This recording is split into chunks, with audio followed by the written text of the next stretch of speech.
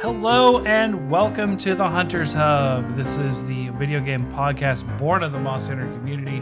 And tonight we are talking about sidekicks and pets and all those fun side characters, sort of side characters, I guess, that accompany you in your adventures. And we're going to do a tournament and come up with the best one. We have a whole list that we're going to put together and we're going to bracket together. So Sasha is joining me tonight, and I'm Fortuan if I didn't say that already. So how you doing? I'm all right. I worked all day. I wrote this report was only like 30-ish pages, so it's still wasn't a lot. as bad as last week, but yeah, 30 pages is a lot. It is a lot. But it got done. It got done. Like a formula that you do that in? Because even my ecologies had a formula or template that I used. Yes, there are templates. The problem is that, it's like a person who doesn't actually have to write reports and do this shit came up with the template and doesn't care when we tell them that it takes us 10 hours to do it, and we're only reimbursed for 4 or 5 or 6 hours sometimes, because the insurance doesn't give a shit about all of that. They're like, hey, give us the meat and potatoes of it. And they skim through it, and then so it's more organizational that requires me to do that much. Mm-hmm. And there is a formula in my own head to it, but it's a little more work when I didn't write the previous report like another clinician did.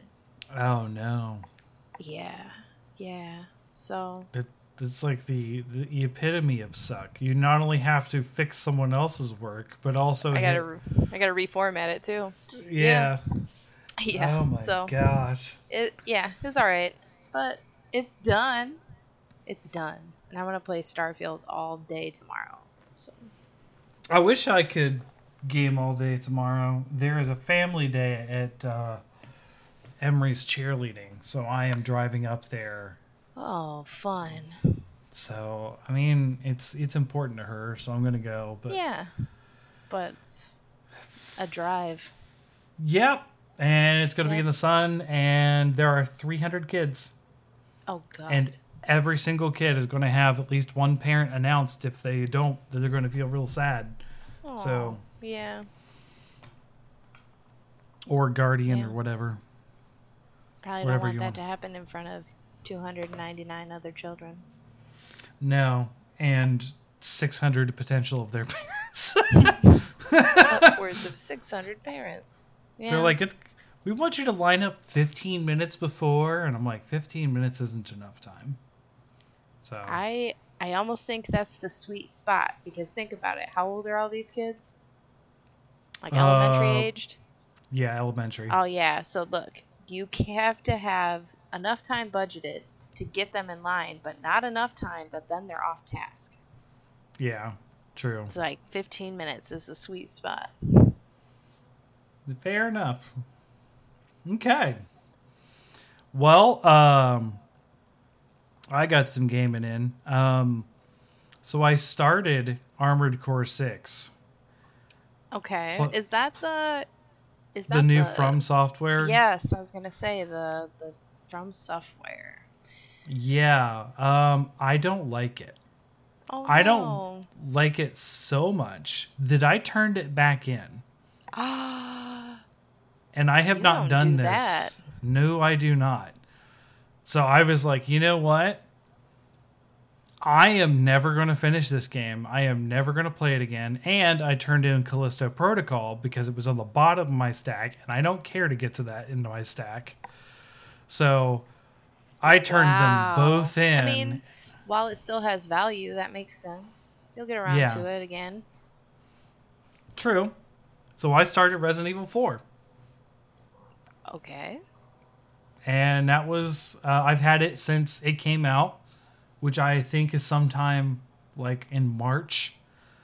Do you ever feel like there's just so much of like a specific game's content or like a series content that your brain can't accept any more new information. Like, you say Resident Evil 4, and I go, I don't know what that means. Like, I know what Resident Evil means, but I don't know what specifically Resident Evil 4 means anymore. Well, for context, Resident Evil 4 is probably the most liked Resident Evil because it's the first one. It was like moving away from the tank controls back in the day. Resident Evil 4 was huge, like very big in its day. And then it getting the remake was a big deal. And it did really well this year. But it's not going to hit anyone's Game of the Year's lists because this year is just fucking crazy. There was a completionist video on YouTube today about how he doesn't even know what he's going to do this year because there's so many good games. And he can't even get through Starfield because... like, it was a big, like, he promised he was going to do Starfield. He's like, A, it's so big.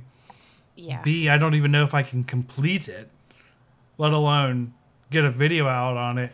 And he's like, C, I'm looking at all these other games that came out this year that I've either A, completed, B, are in the process of completing, or C, will have to do. And then, like, this is one of those years that we're going to write down in the history of gaming of so many good games because, yeah, it's just a nuts year. And I think we've needed it. We have needed it. I feel like gaming I haven't felt excited about new games coming out, like really excited in a long time. Like, I'm like, oh yeah, cool, great. There's a new Pokemon game, or oh, they're remastering this version of a game, but I was so excited to play Starfield. Like, I don't think I felt that way since maybe Skyrim came out, Fallout 4. Yeah, I would say Diablo 4 was the big hype for me for a long time. Like, I talked about Diablo 4 for 2 years in our January episode where I was like, this is the year, right? Isn't it? This is the year. We're going to get Diablo 4. Like... so I am very happy with Starfield. I think it's almost exactly what I expected it to be. The only like downside to that is it's more Fallout 4 than any of the other Fallout games in space. Oh, and, sure. I just think Fallout 4 is the worst of the Fallouts. So, right. It is what it is, but I am thoroughly enjoying myself. I'm not going to pretend like I'm not. It's very fun. Sure. But just would be a lot better if it was just like Fallout 3 in space. Yeah. Yeah. Okay. I've heard some people lament they want the VAT system, and I'm like, I don't know. I don't need the VATs. One thing I do love, and I'm loving, especially how much the younger generation of gamers are feeling about this, is that there's no real map of your area, like where you're at. So it's like Morrowind. Oh. It's like playing Morrowind. You have to pay attention. You need to actually pay attention to your surroundings. And I think that with the vastness of the game, that it creates a level of disorientation that gamers are not used to, because you just have this mini map and a little marker that shows you where to walk the whole time, and that's not entirely helpful in Starfield if it is there. Yeah, because it's about exploration. Yeah, and so I think the last time I have experienced that in a game was Morrowind, where you feel smart when you accomplish things and find things, and so I do like that. I appreciate that. I will say that while there is an overall map that shows you everywhere you've been in Baldur's Gate, it doesn't do a great job of telling you exactly where to go. There is a lot of, you do have to figure out how to get where you want to go. But there definitely are, it definitely is, you can follow the map and okay, you can see that it's if you press the map, you can see it's out in the black, way out over here. But that doesn't mean there's a straight path to that. There's, sometimes you even have to go to a whole different sub-level, go underneath and come up, and it's, so it's a little bit like that, but it's got more than what you're saying than Starfield does, obviously. But Yep. So my husband's playing Baldur's Gate right now. Mm-hmm. I went walking out right before I settled in here, and he's and create a character, and he's creating a guardian, and I'm like, why does that look like you're making me? And he like turns, and it has like a long ponytail braid, and it's got like facial features that look like me. And I'm like, yeah, that does. He's like, yeah, I'm making you. He goes, do you want a beard? I'm like, did you make me a dwarf? He's like, I did. And I told him I did want a beard, because if I was a dwarf, I would have a beautiful, luxurious beard, of course. That is funny. Hey, at least he's making you. That's something, right? I don't care. He's a dwarf too. Yeah, I mean that's why he's a gold dwarf. That's what he made. Okay, I mean my character is a shield dwarf. That's what I am. Mm-hmm. So, yeah, that's funny. My guardian, I just randomized some sort of weird elf thing. So, just like literally hit elf and then hit randomize, and it was like, hey, she has pink hair and da da da. I was like, whatever, don't care. Like I'm not. Yeah, it's different. I don't actually know. You can romance that character. I ran into it. I mean, I don't care if he romances me or not. It's a video game. I'm not really jealous of pixels. You're doing a step better than my ex-wife. I've told you about that one, right? With the Stardew Valley. Yeah.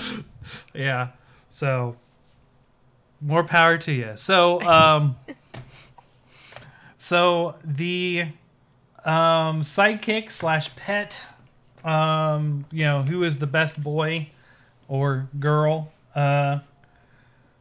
bracket. So let's get started. So we're going to go back and forth, adding things to the list. If we have a duplicate, I have some backups, and we can add some more if we think of them or whatnot. I'm hoping I tried really hard not to pick things that you would have picked.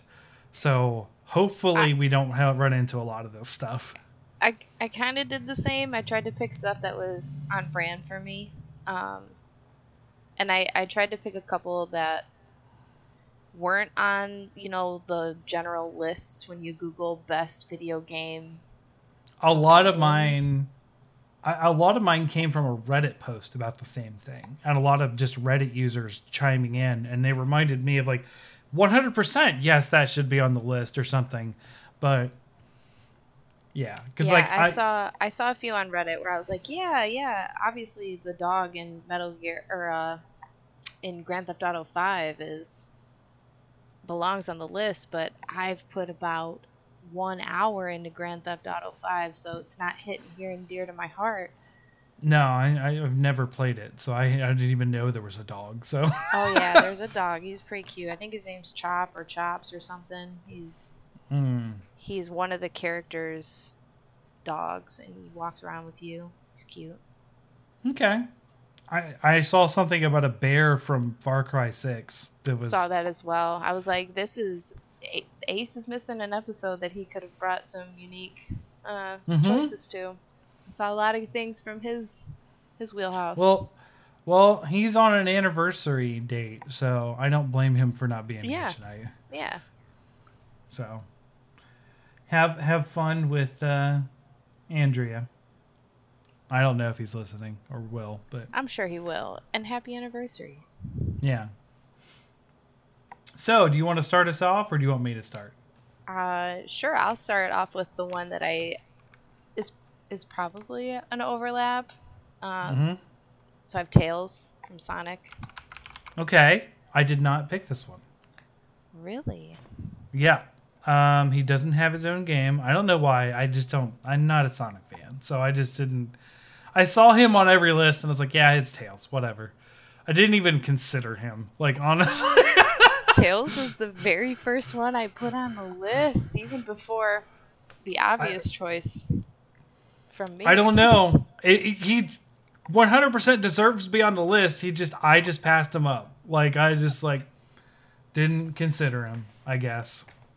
Okay, so Tails is first on the list. And what we're going to do to the audience, if I didn't mention this before, I'm writing these down, and I have a random list generator, and that's going to make the seeds for the tournament randomized, and then we're going to go through the brackets and do the discussion, which is going to take a little bit of me typing in what the teams are.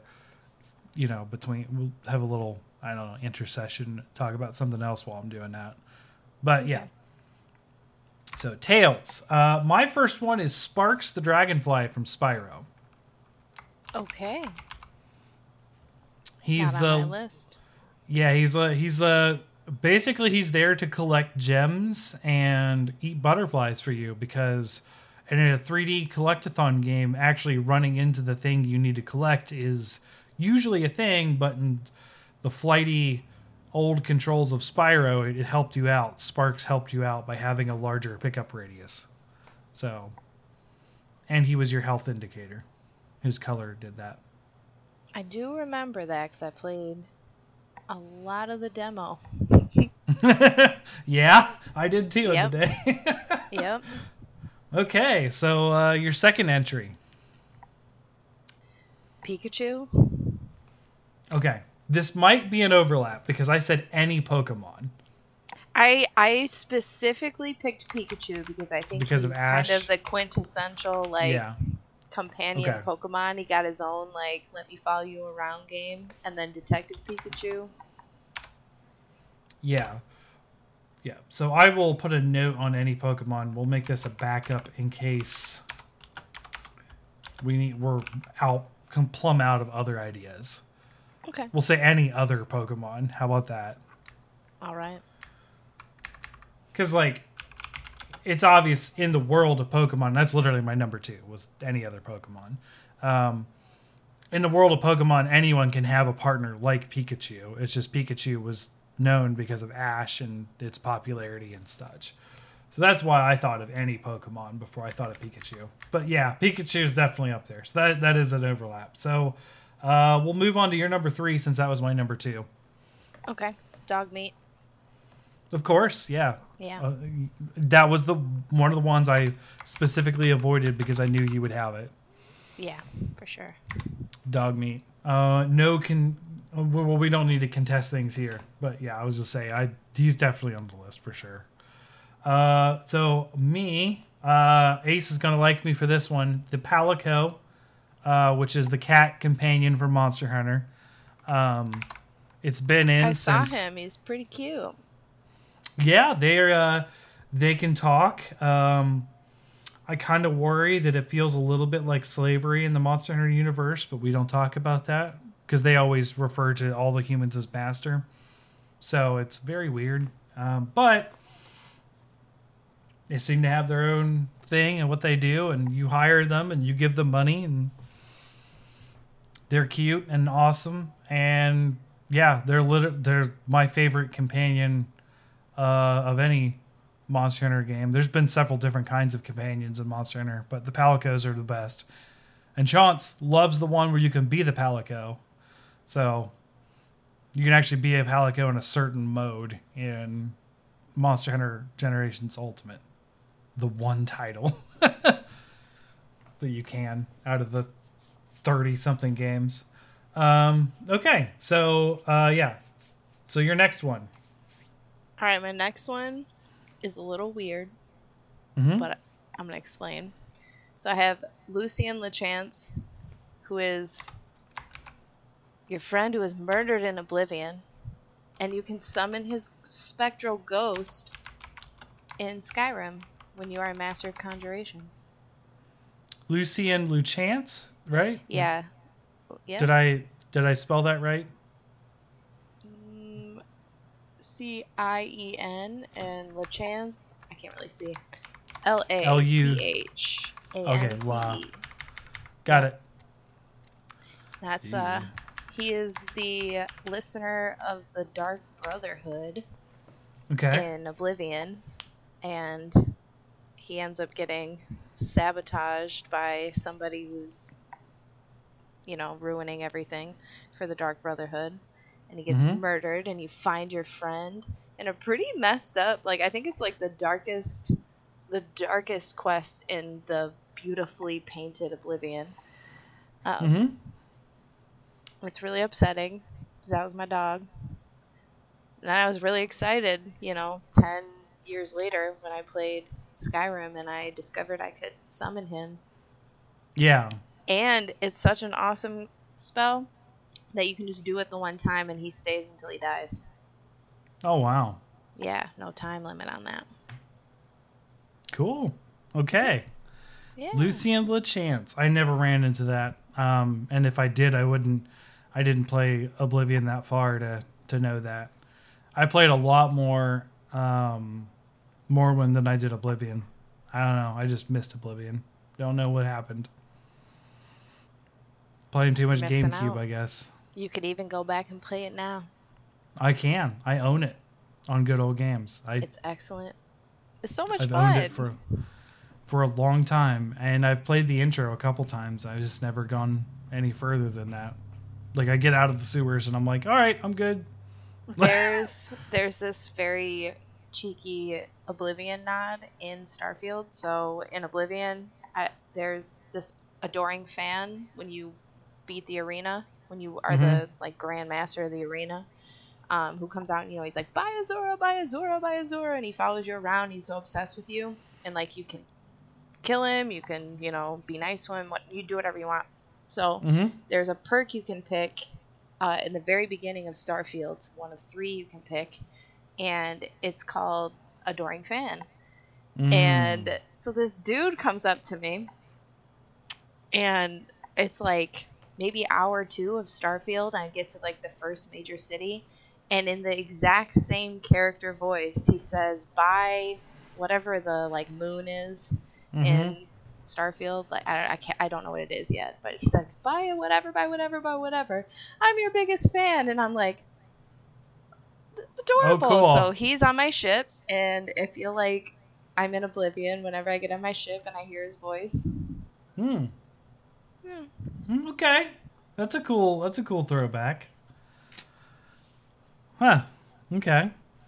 Might have to play Oblivion. I don't know. There's a long list of games I should play, but don't you think that furthering my adventure in New Vegas should happen first?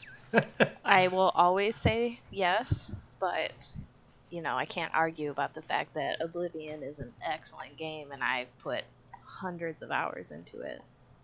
Okay. Yeah, I've been trying all these games that that you've played, but when are you going to try this Monster Hunter stuff? It's just there's all these games out that more games than I have time for. Yeah. Okay, so my number 4 is Epona from The Legend of Zelda, which Epona is his faithful steed that appears in several of the games. Not all of them, but several of them. Specifically, Epona appears, I think in Ocarina of Time and Twilight Princess, both specifically. I think there's another game that she appears in, but I don't know. I didn't play those as often. So Epona, which is Link's faithful steed through time. All right. Well, then I will tell you that my next one is Roach, Geralt's faithful steed through time. Another one I avoided because I knew you would do it. Roach. There is so I've been playing Fortnite with my high school buddies again because they don't want to play any more Diablo right now. We're waiting until season 2. And I have an inflatable roach balloon when I deploy because Geralt was one of the things. So when I dive in, I have Roach. I also have Geralt and some of the stuff that came with him, like his sword and whatnot. Even though his sword is just a straight long sword. Not really that special looking. Is it silver, at least? Yeah. Okay. That's acceptable then. Yeah. All right, so Roach, the amazing horse that finds itself on rooftops for some reason. Have you seen those glitches? Yeah, I've seen them. The game has perfection in every other way. They gotta have something weird about it. Yep. So, continuing our streak of horses, Agro from Shadow of the Colossus, the faithful steed that gives its life supposedly, so that you can reach one of the Titans at one point. But he comes back with a limp, and then eventually the limp gets healed, which is not normal for a horse. But yeah, Aggro, the faithful horse for, I don't even know the main character's name. Shadow of the Colossus guy. Okay. Ace would know. He would. Yeah, that would be one Ace. The Ace would say it too. Okay, so your 6th, I think, is what we're on. Yeah, sure. I have Cortana. Mm-hmm. Yeah, it was another one I avoided because I figured it was in the Xbox realm. Mm-hmm. I know you're not a huge Halo fan, but yeah, Cortana's all right. I just figured it would be an easy one to pick. Yeah. For the stuff that you were in, so I avoided it. Cortana, of course. Where am I at? Oh, yeah. So I did pick something from Donkey Kong Country, but it's one of the pets. So Rambi the Rhino. Rambi is my favorite of the pets of all the series. He's the rhino that you get to jump on, and he charges, and he just runs through enemies. He's like the only pet that can actually hit enemies and actually hurt them. In the first 2 games, no. What is the name of the snake? I can't remember the snake's name, but the snake can jump on enemies, but Rambi just goes through them. You just run into them and they're gone. He's fun. He's kind of like a fun power trip when you're on him. He appears in the first 2 Donkey Kong Countries, but he doesn't appear in 3, but he does reappear for both Tropical Freeze and Country Returns. So he's in 4 out of the 5 games. Of course, okay. There was no returning pet, if I remember, in Donkey Kong Country 3. Donkey Kong Country 3 is the black sheep of the series because it has no reoccurring anything other than Dixie. Dixie is the only thing that's there, and Cranky. Yeah. Anyways, that being said, Rambi the Rhino. All right. My next one is the goodest boy in Fable 2. I think you can name your dog whatever you want, so. Fable 2 dog. Yeah. Okay. Yeah, I saw him appear on a lot of the lists I was looking at. I mean, I sacrificed the whole world to save my dog in Fable 2, so no regrets. Okay. Fair. My next one is one of the AI/robots that we talked about. BD1 from Jedi Fallen Order and Jedi Survivor. BD1 is it's Kestis or Estes. I think it's Kestis. He's like all of the Star Wars people have like a fun like side droid that helps him out. Luke, it was R2. Yeah. Anakin, it was also R2. Little bit of 3PO. BD1 is this little 2-legged robot that has like a small laser, and he actually doubles as like a zip line thing. But he's a very utilitarian. He also shoots health canisters for the health regain thing in the game too. And BD1 has a lot of personality, so okay. I like him. My next one is Bloodwing. Okay. From Borderlands. It's like the big like raven bird falcon thing that the hunter the has. Sniper guys, yeah. Yeah. I exclusively played him, and I didn't remember that name. Yeah. It has like real deep blue sea, you killed my bird energy, like best friend energy. Yeah. Yeah. Okay. Bloodwing. My next one is another robot/AI. And this one is BT-7274. Also known as the Titanfall 2 Titan for the story. He is the one that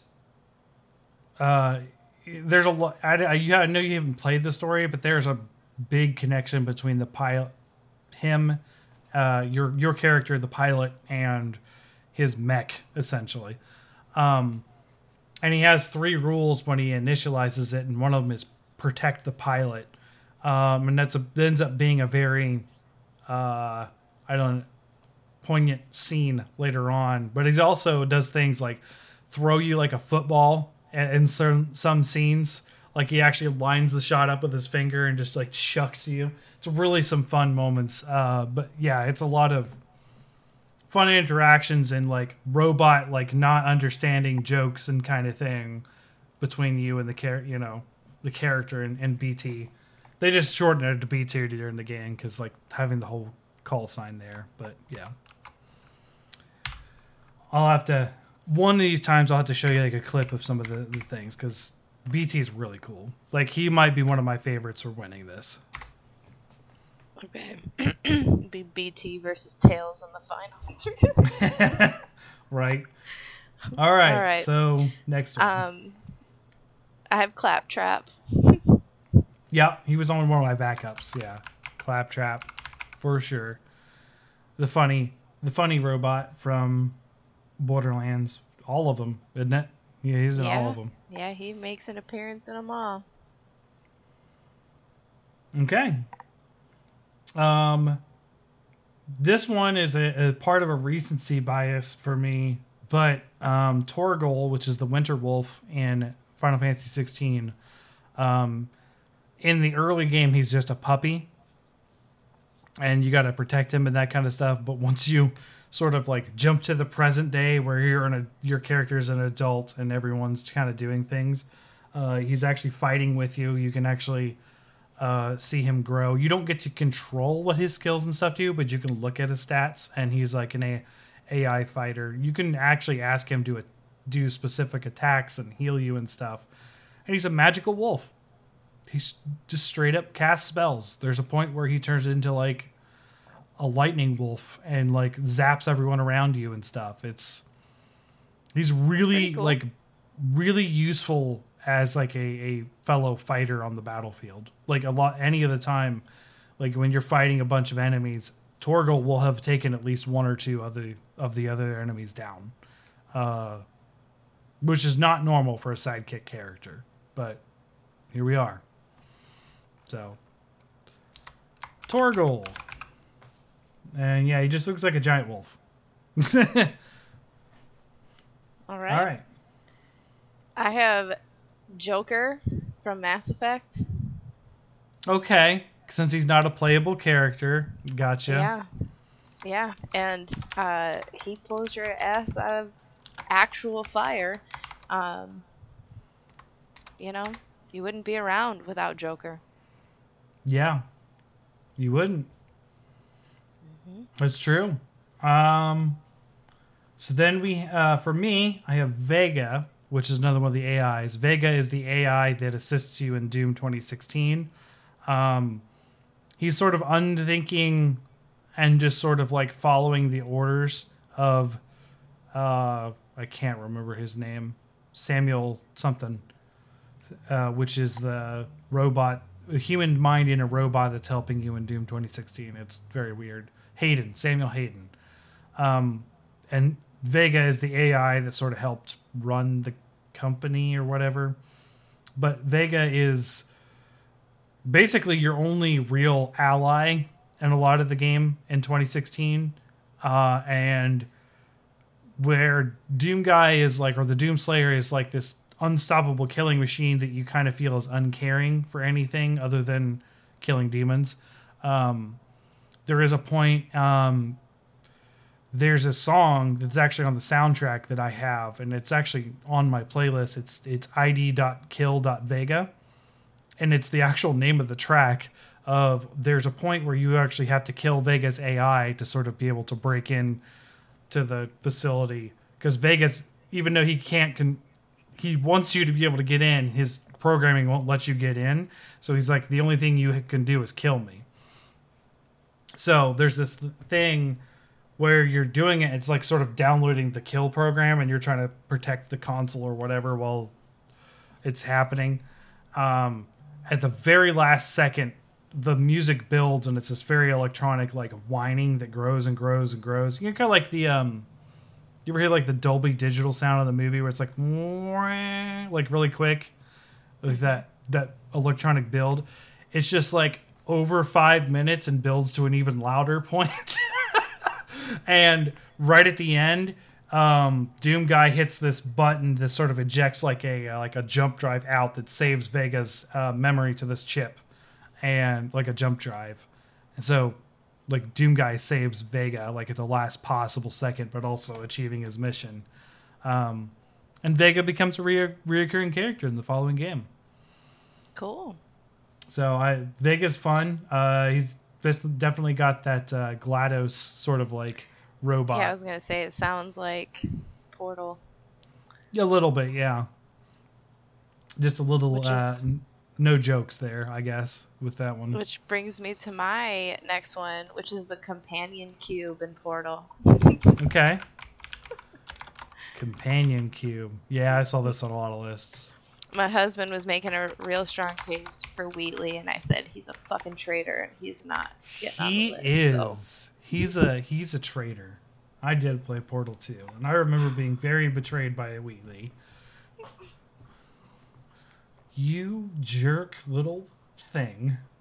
Mm-hmm. That's where GLaDOS gets put in the potato, though, which is just so funny. Okay. So companion cube. I don't think there's much to say about the companion cube other than it's a good partner. Yeah. Yeah. So my next one, you definitely won't have this one. Sully from Uncharted. Sully is the older guy that's sort of like your partner in crime to Nathan Drake in the Uncharted series. If you saw the movie, he's the one that Mark Wahlberg plays. I have not seen the movie. Mark Wahlberg should have grown a mustache for this role. His mustache is iconic in the games. Sully is like the guy who kind of ended up raising Nathan Drake, kind of like a father figure, but he's also like the guy who got him into crime to begin with, of stealing things and being a good thief and whatnot. So Sully's like one of those morally gray uncles kind of characters, but you know, he has a heart of gold in there somewhere. Has a soft spot for Nathan. So Sully from Uncharted. Okay. My last one is Otacon in Metal Gear Solid. Okay. I never played Metal Gear other than the training missions where you get to...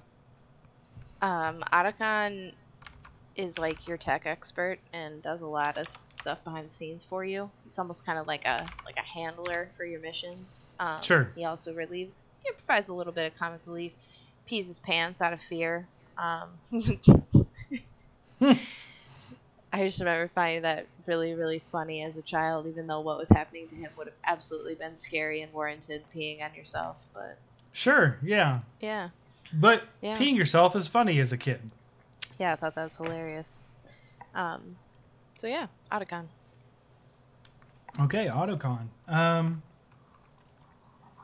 So my last one on the main list, because I'm gonna have to go over my backups, is Atreus from God of War, which is Kratos' son, and who the lot of the games are about. The sort of demi-human that is your son. Boy. Yeah. Said boy. Yeah. He takes on a good support role in the fights. He's obviously growing up, and a lot of your main characters' focus is on his own son because his mother's dead, and the both of them going through the grief of losing their mom/wife.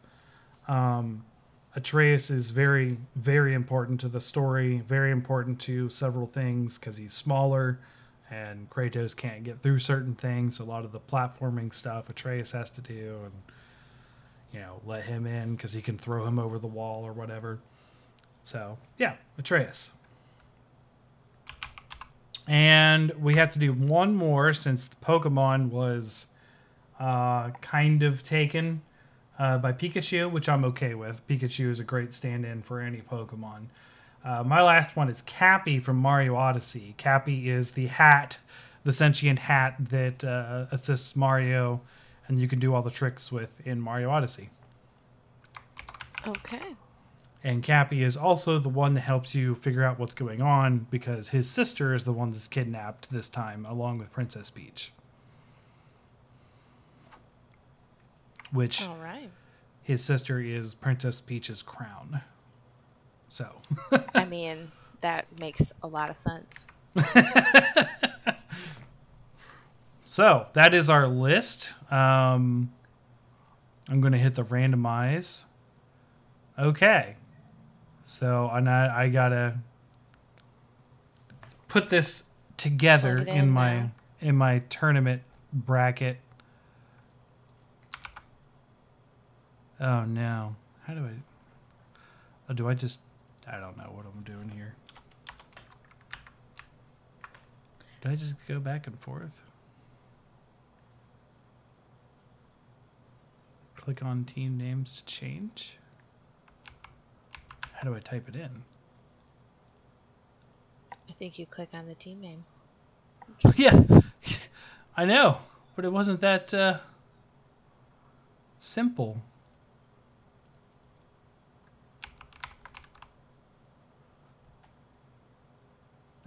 Okay.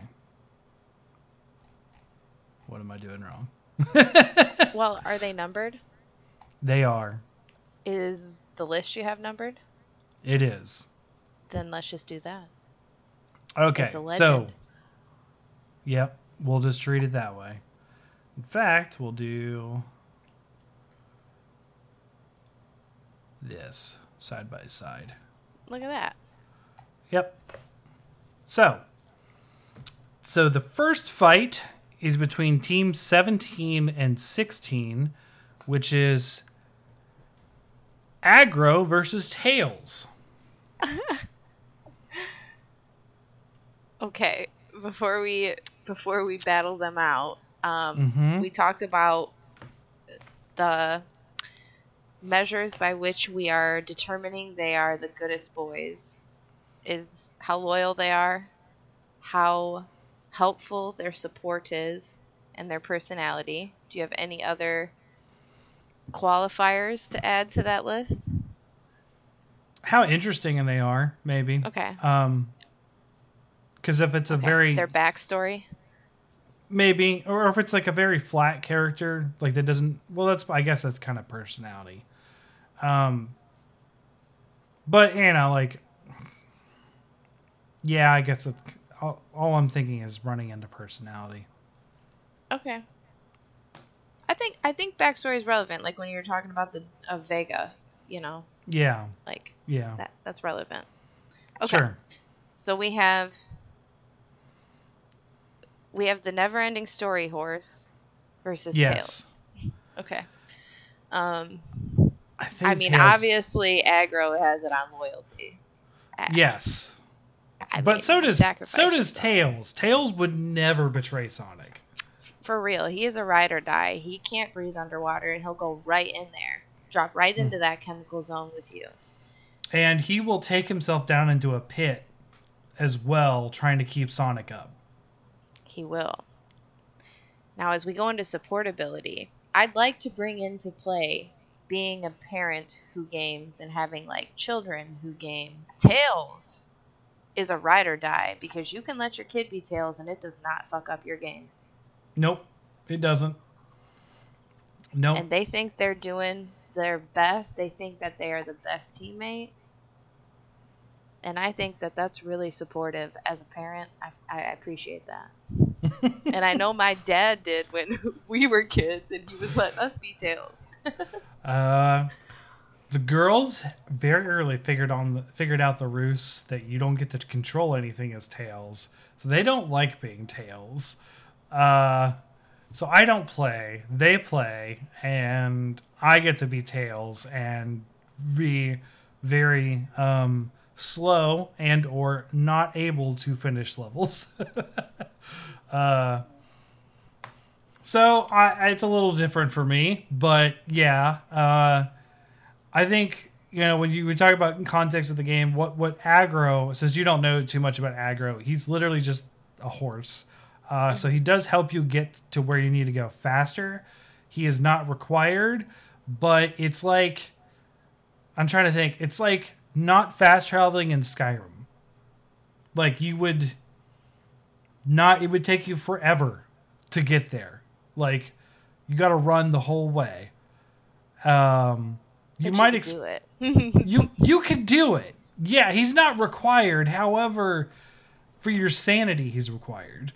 Yeah. I get it. Makes sense. You definitely need that. That's a really helpful, supportive thing. Does aggro have a personality other than he will die for you? He doesn't have a lot of chances to have a personality. However, he does he does kind of have the personality of Aragorn's horse in Lord of the Rings, where he is very much like, I am here for you. Obviously, the loyalty is a big part of that personality, but there is a lot of him sort of like nudging you on. Like, there's a point where you're like, you have passed out or something. The horse is what wakes you up every time. So the horse is sort of like, it's not just loyalty. It's like an actual, you can feel that there is a bond between, he doesn't actually hit the horse when you need to go faster. He just yells aggro. He just aggro. That's why you know his name so well in the game, because he just says it all the time. And I think you learn a lot about the horse through the main character too, because you can tell the main character is devastated when the horse does not. Basically, it doesn't make a jump and allows you to jump. You basically Yoshi the horse, but the horse kind of forces it, I guess. It's a weird. It's been a long time too. Like, it's been since 2013 that I played it. I played the remake but they've remade it like 3 times now. I don't know. Well, it sounds emotionally devastating. Yeah. But that being said, that's the extent of its personality. So, is as loyal and as awesome as the horse is, I think Tails is just as loyal, but also more personality. Yeah. And he likes chili dogs. Okay, so it's sounding like Tails moves on. Wow. I'm kind of surprised, but all right. Tails coming in clutch. Here, Tails. Having more of a personality than I would die for you is what got it for him. Okay. Yeah. Okay. All right. Our next match. 9 versus 24, which is Dog Meat versus Cortana. I mean, it's dog meat. I'm not even... Okay. All right, let's actually talk about it. Okay. So, loyalty-wise, I mean, Cortana absolutely is super loyal. There's no question about it. She will go against the grain of her programming to be loyal to you. Right. But dog meat follows you through radiation, like, will live in your scummy house no matter where you pick it is. Like, he will fight for you. He will carry equipment for you. He loots for you. He does not like people who wear hats in New Vegas. Yeah. So he's got some personality as well. And he will fight with you. He will fight with you. Even when he is clearly outmatched, he does not run away. Yep. Deathclaw, nah. That's just a big guy with a hat. Their support ability, I do think that here Cortana's gonna have it. Yeah. You know, dog meat just makes you feel really good. It's fair. Carries extra loot, but dog meat isn't annoying though. Cortana Cortana can be very annoying, and also Cortana is very annoying on my computer when I'm trying to search for things. So when we go into that personality part, Yeah. Yeah. So, Dog. backstory. I mean, you find dog meat. You always find dog meat in the wasteland. Um, Yeah. I love specifically New Vegas dog meat because he's a robot dog and his brain is decaying, and so you like have a choice to like kind of let him live out his days or replace his brain, and you can like find another dog in the game and let that dog live its like extended years, golden years in the robot dog's life. So Hmm. you can pick between like the fiend junkie dog that's addicted to chems, Hmm. or you can go get old lady Gibson's dog at the scrapyard. And he's like a really old German Shepherd who can barely move around anymore, and so he gets to like relive his golden years in the robot dog's life. I always pick Yeah. that dog. Um, and then Yeah. I think there's a Legion dog you can pick, and I would never pick that. Got ya. Got ya. So I mean, like I pick dog meat. Cortana's in love with your character. Yeah. Don't know if that's a plus or a minus or just neutral. But it's definitely there. It's part of the loyalty. I guess that depends on how you feel, how immersive you feel is. Depends if you're attracted to AI, I guess. Yeah, that's what I mean. Or like if you actually think that you're, Master Chief, but. I think dog meat wins. Yep. Yay. Okay.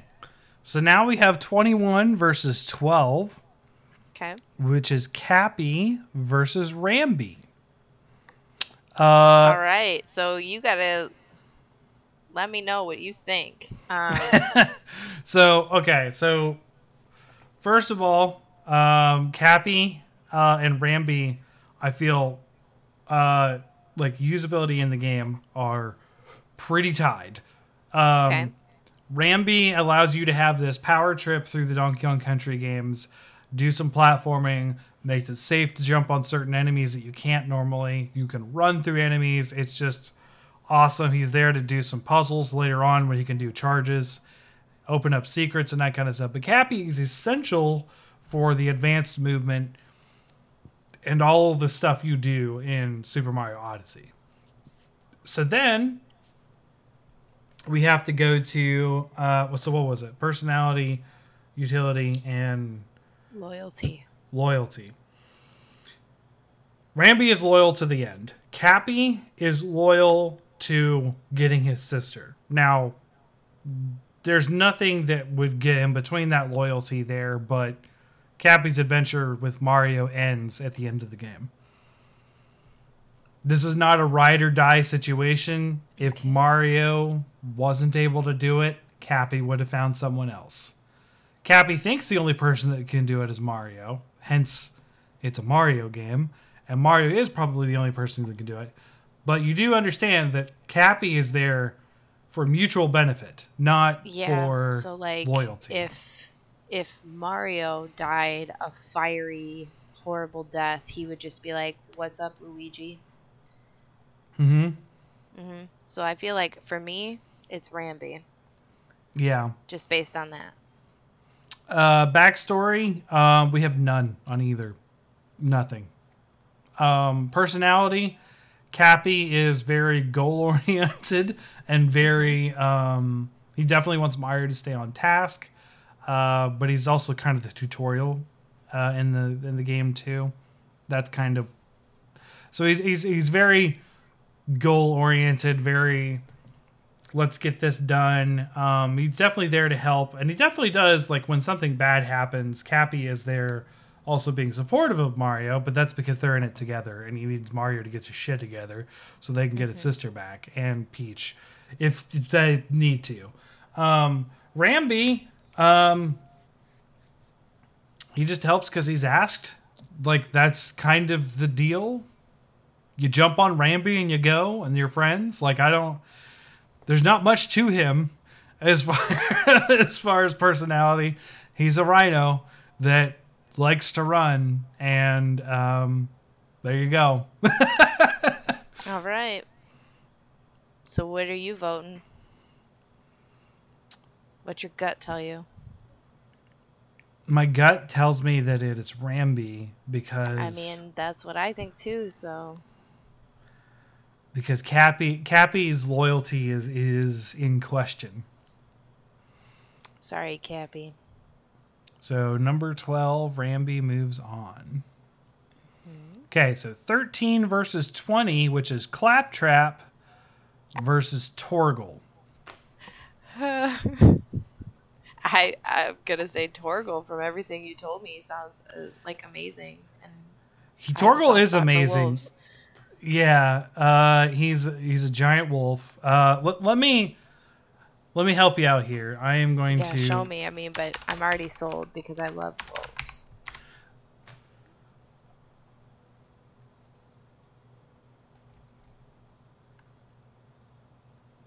Yeah, I mean, I feel like that's his like that official. Alone, he's just so much cooler looking than Claptrap, and He's I think also that Claptrap is not universally loved. No, I think it's like a hard split. You either love Claptrap or you hate Claptrap, like people hate Jar Jar Binks. Yeah. Also, lightning form Torgal. That's pretty cool. Yeah, that looks like something in World of Warcraft. Yeah. He gets super like roided out when one of the characters. Why can I not remember her name? She's like Clive's main love interest in the game and big character. I can't remember her name right now. Anyways, the dog lives and protects her until Clive comes back, and then he protects the both of them. So he's this dog that's like everyone loves, and he has like fought for everyone, is a good fighter. Like it's Torgal. That's who I pick. Yeah. Claptrap is just, there for the comic relief most of the time. So number 20, Torgal moves on.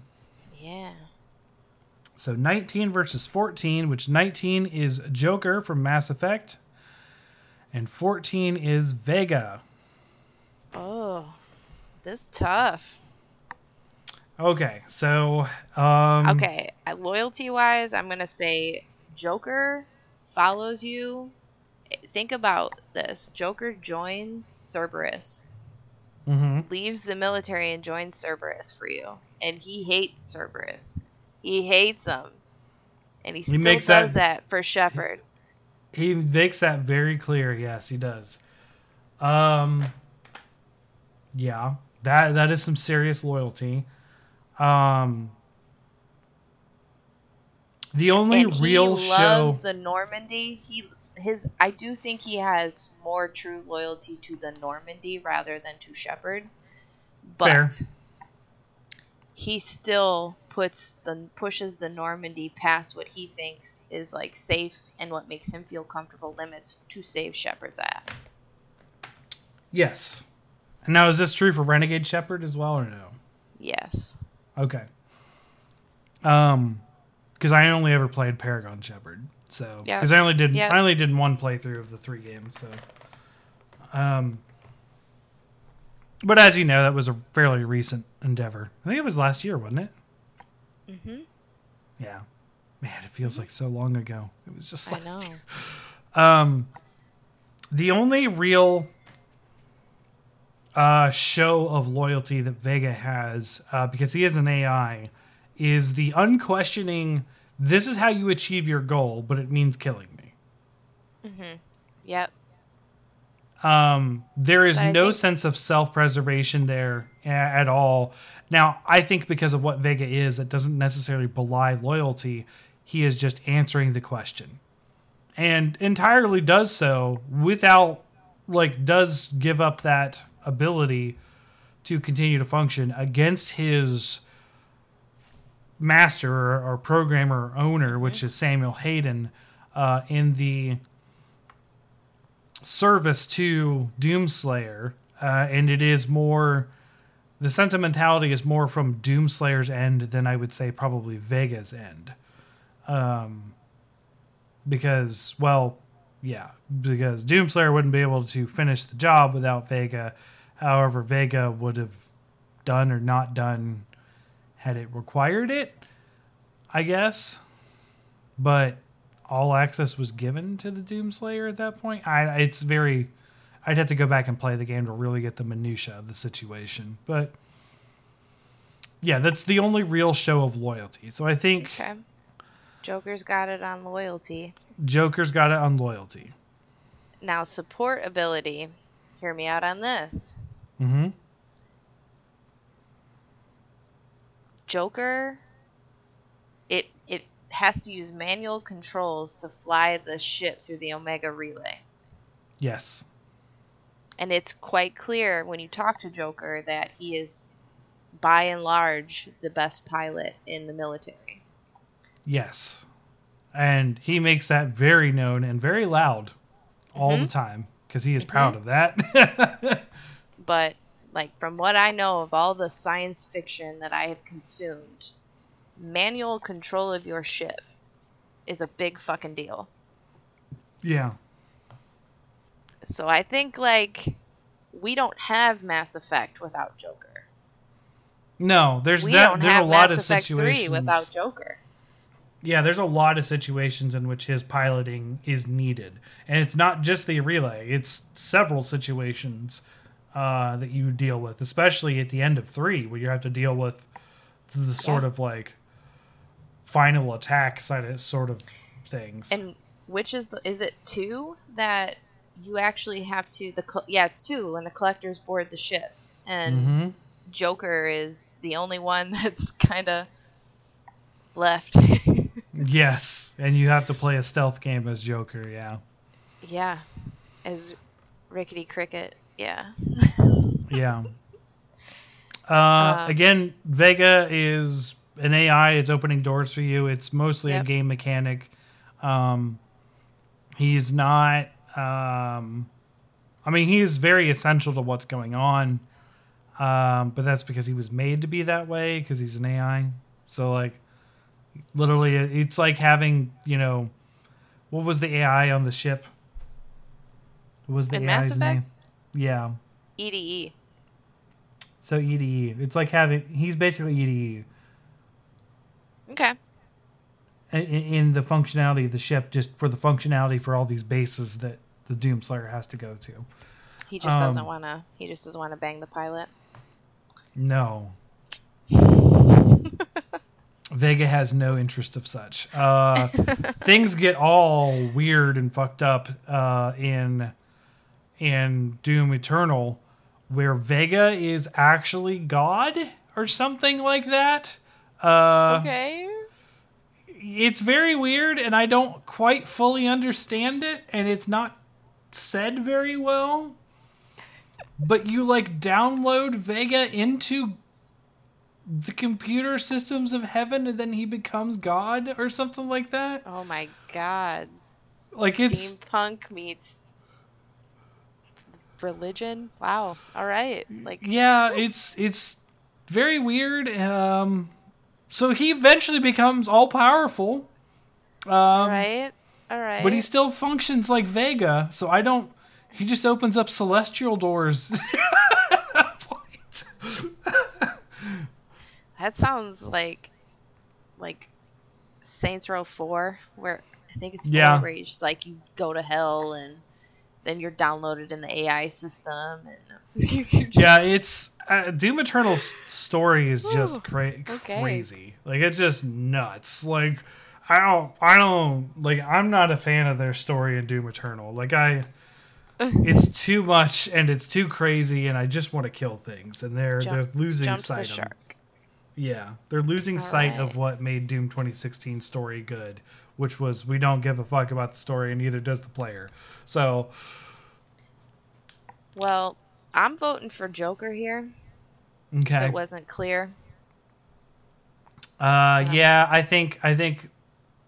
Yeah, it hurts to say Vega won't make it, but I think you're right. I think Joker is the one that has to go through. So Okay. Joker wins. Number 19. All right. So now we have number 11 versus number 22. And number 11 is Otacon. And number 22 is Lucien LeChance. Oh, man. So this is an all you. All right. I mean, okay, so in terms of loyalty, Lucien LeChance is loyal to the Night Mother. So, not really you. No, and however, there's not a lot of people that are loyal to you in the Elder Scrolls series. Correct. But if you're talking in terms of Skyrim, you're like a master of conjuration. Mm-hmm. He is loyal to you in that sense when you're conjuring him. Fair enough. Yes and no. However, I will say this. In what's going on in the Dark Brotherhood storyline in Oblivion, and I will say it's a little hazy. It's been like 10 years since I've played. Lucien knows that there's somebody actively sabotaging the Dark Brotherhood. And while he is loyal to the Night Mother, he is active. He knows he can trust you because you are the newest member of the Dark Brotherhood, and the sabotage was already happening before you joined. So there's this like relationship that you're building with him, and that he feels like you are the only person he can trust, and he's quite honest about that. So it's like kind of devastating when he is right and you find him like gutted in the place you're supposed to meet him at. Sure. So there's, I don't know. Now with Otacon, he's loyal to you. He's trying to get you through everything. But I also think that he knows that he is going to die. And he has no other like way to survive the situation that he's in. But without you, but he is absolutely putting himself at continued risk by continuing to help you. Sure. It makes himself a target by helping you. Fair enough. Supportability. Otacon's doing a lot of behind the scenes. Like I said, he's like your handler. He's doing a lot of like information digging, telling you where to find stuff, and info dumping for you as the player. Yeah. Lucien LeChance gives you some good loot, some really good special loot. Gives you the missions. But other than that, he really doesn't provide a whole lot of support in Oblivion. In Skyrim, he's better than your average conjured ghost. Right, of course. I think so he's pretty helpful in that sense, but I think Otacon's a little more helpful and supportive there. Personality-wise, Otacon is not universally loved in the same way that Claptrap is not universally loved. I think some people find him annoying. Sure. Some of the jokes or like the comic relief is out of place in Metal Gear. And he's like a bit of a Weasley dude. Yeah. Lucien LeChance he's pretty suave, I think. I think he's an Imperial. So Imperials naturally are more charismatic as a perk in the Elder Scrolls world. Yeah. And backstory wise, I find the Dark Brotherhood to be much more interesting than the life of a tech nerd. Yeah. So, this hurts to say bye to Otacon, but I'm gonna give it to Lucien LeChance here. Okay. Just based on backstory and personality, and yeah. I didn't expect that. I thought Otacon was going to pull through, but okay. No. I mean, he did pee on himself. Okay. And he wasn't even touched. He was hiding, and he peed on himself. All right. So now we have 23 versus 10, which is Sully versus BT7274. All right. Hit me with what you think. This is going to be a tough one because loyalty is there for both of them. Okay. Loyalty, Sully You feel like he's going to cut out on you a couple times because it's what a thief does, right? Right. He doesn't. Sully would go down for you in a second. He does treat you like a son or a nephew, or whatever you want to call him. He's got a soft spot for your character, Nathan Drake. Basically, practically helped raise him since he was a boy. BT, despite being an AI, BT has a lot of attachment to the pilot. Number one, protect the pilot is one of the 3 rules that a Titan has. So priority number 1 is helping the pilot achieve their goal, protect them. I think number 2 is complete the mission or something like that. I can't. I'd have. You know what? I'm just going to Google it. Titanfall 2. It'll help.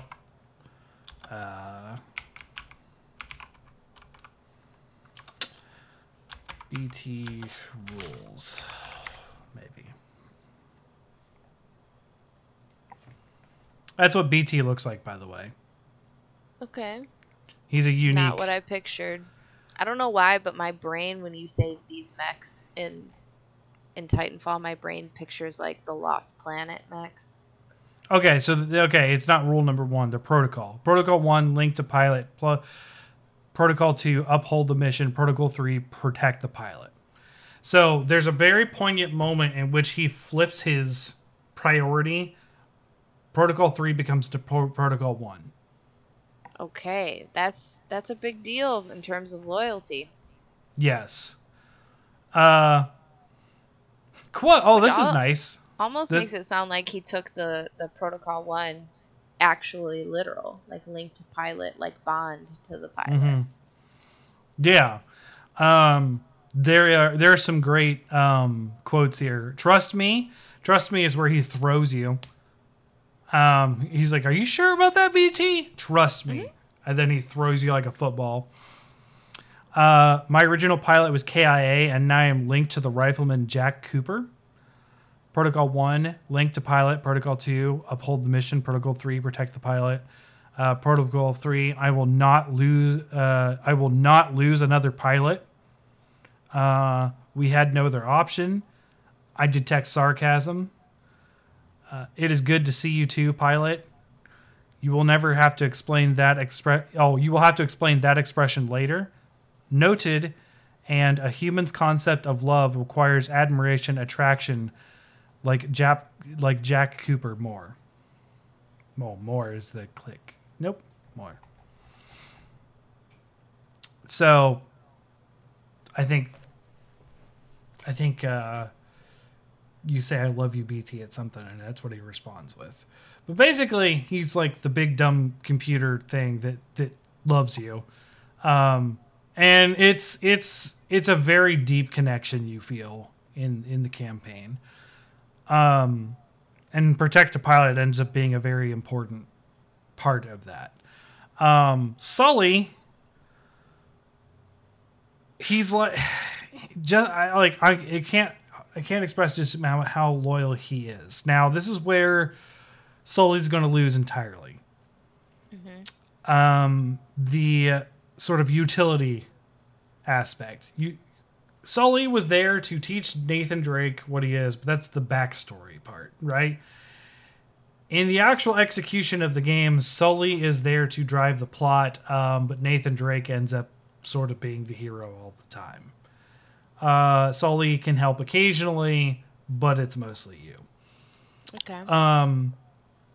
BT does a lot of things. Not only is he your partner in fighting, he also helps you figure out what's going on. He is also your armor, because if you get in a firefight, he will grab you and pull you into him and protect you from bullet fire because he's a mech. You actually go into his chest compartment, and that's how you control. And then you link to the pilot, and then you, as the player, control the BT. There's a lot of situations which wouldn't happen without BT. BT, like actually takes care of you when you're knocked out and stuff. And Sully is like, I'm out of here. See you later, kid. All the time. You got this. Like, Sully doesn't win that at all.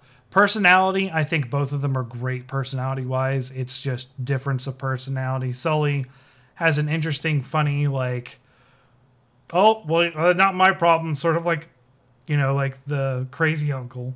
And BT, like we've talked a lot about his personality of the weird, goofy robot that takes things literally and whatnot. And then backstory, I think we've kind of touched on that too. Mm-hmm. My personal opinion is BT over Sully. I think so. I think you're right. So number 10 moves up. So the last of the first set of matchups is 15 versus 18, which is Bloodwing versus BD1. Okay. With Bloodwing being, what is that guy's name? The hunter? Because you got Brick, you got Mordecai.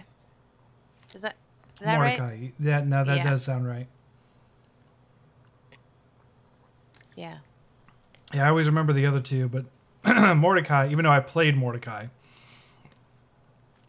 So you've got Bloodwing, who I do have experience with Bloodwing and BD1.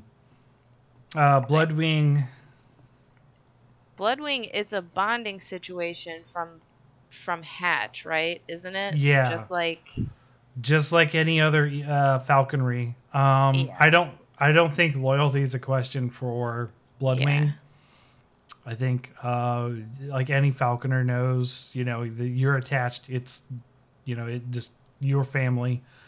BD1 is extremely loyal to Cal Kestis as well. BD1 constantly puts its own self in danger all the time to help out Cal, and has been with Cal since before he learned anything about the fate of the Republic and all the kind of stuff that Cal Kestis is going through. He's just as ride or die as any other. Yeah, I think little droids like that are like the dogs of the Star Wars universe. Kinda, yeah. Yeah. Utilitarian wise, a lot of the special abilities that Mordecai uses involves the Falcon, but that's kind of it. You just kind of just attack with it every once in a while. I think it does have some scouting things for abilities, but I think that comes into play as well in in 2 at least. I haven't played 3, but I know that Bloodwing does the scouting for Mordecai, and that comes into play for the story. Yeah. BD1 does all sorts of stuff. He fixes stuff. He helps break into chests. He's just as utilitarian for gameplay as Bloodwing is in that aspect. Story-wise, BD gets Cal out of a lot of situations, just as any Star Wars story. Someone gets captured, the other person rescues them. Yeah, it's hard to understand. BD never functionally leaves your side in the game. To my knowledge, I didn't beat Survivor, but I played quite a bit of it. At least a bit of it, maybe. I don't know how far I am in Survivor, but I played it. But I did beat Fallen Order, and yeah, BD1 is there through the whole thing. Personality? Bloodwing doesn't have one. Yeah, Bloodwing has nothing. BD is the cute little android that has a bit of a bit of a sarcastic personality. It's not that different from R2, but I mean R2 was an interesting robot. He's a little different from R2 in the fact that R2 is like kind of ornery, whereas BD1 is just, I don't know, quippy, I guess. Okay. A little more nice, I guess. So it sounded like BD1 is going to make it Yeah. through. I'm thinking BD1. Yeah. All right. So, we're not out of the new matchups yet because we're going to be starting getting into some of the other picks we haven't talked about yet, but we are fighting winners from previous rounds. Okay. So I think we can go quick then with the quicker winners versus winners. Yeah. Yeah, okay. But this isn't a winner versus a winner. All of these are a winner versus someone who wasn't. There's a bye for everyone essentially. Gotcha. So team 1, which is the companion cube, versus our winner, team 16, which is tails. I mean, it's tails. Yeah, no, I don't have It's tails. It's tails. Yeah. Companion cube is funny, but like it's not any one of those things compared to tails. So tails moves on. At most, what it is it helps you get through some of the levels by being a nice little placeholder. Yep. So it's tails. So team 9 versus team 8, which is dog meat versus Pikachu. Oh God, that is horrible. Yeah, because I think Pikachu wins. Oh my God, I want to recuse myself because I don't want to vote against dog meat, but now hear me out. Pikachu does win, though. Like, we do got to talk about Pikachu a little bit, right? He's got the person. Obviously. If you talk about the anime alone, he's got the personality. He's got. He's hilarious. He's adorable. He's loyal to the end. Yeah. There's a point where he meets a whole. And I'm not gonna lie. When I was like 12 and saw this episode, I cried because like I didn't want Pikachu every to single leave. episode of almost every single episode of the original series made me fucking cry. Like I don't even want to rewatch when we get Charmander. Like bye bye Butterfree. Oh no. Yeah. You're right. There are so many just emotional episodes. I forgot about that. But the one where they find the community of Pikachus and they and Pikachu chooses Ash over the Pikachus. That's super emotional, and that was even worse than when Ash is contemplating evolving Pikachu to beat Lieutenant Surge. That was also a really sad episode. Yes. Yeah. Yes. Okay. I mean, there's obviously no question about the loyalty. Supportability, obviously it's Pikachu, especially if we're talking about anime Pikachu, who apparently just has like every fucking ability that Ash needs as needed. Yeah. Just bust out that Iron Tail whenever you need it, Pikachu. Yeah. Personality wise, I still kind of want to give it to dog meat on that. But Pikachu, and especially anime Pikachu, is very precious and funny and certainly has its own mind and personality from the get-go. Yeah, he does. It's Pikachu. As much as it pains me to pick Pikachu, it is Pikachu. All right. Pikachu it is. Why does it not let me pick? We're still in run. Mm-hmm. So what? Oh. That's like at the bottom edge. What is going on?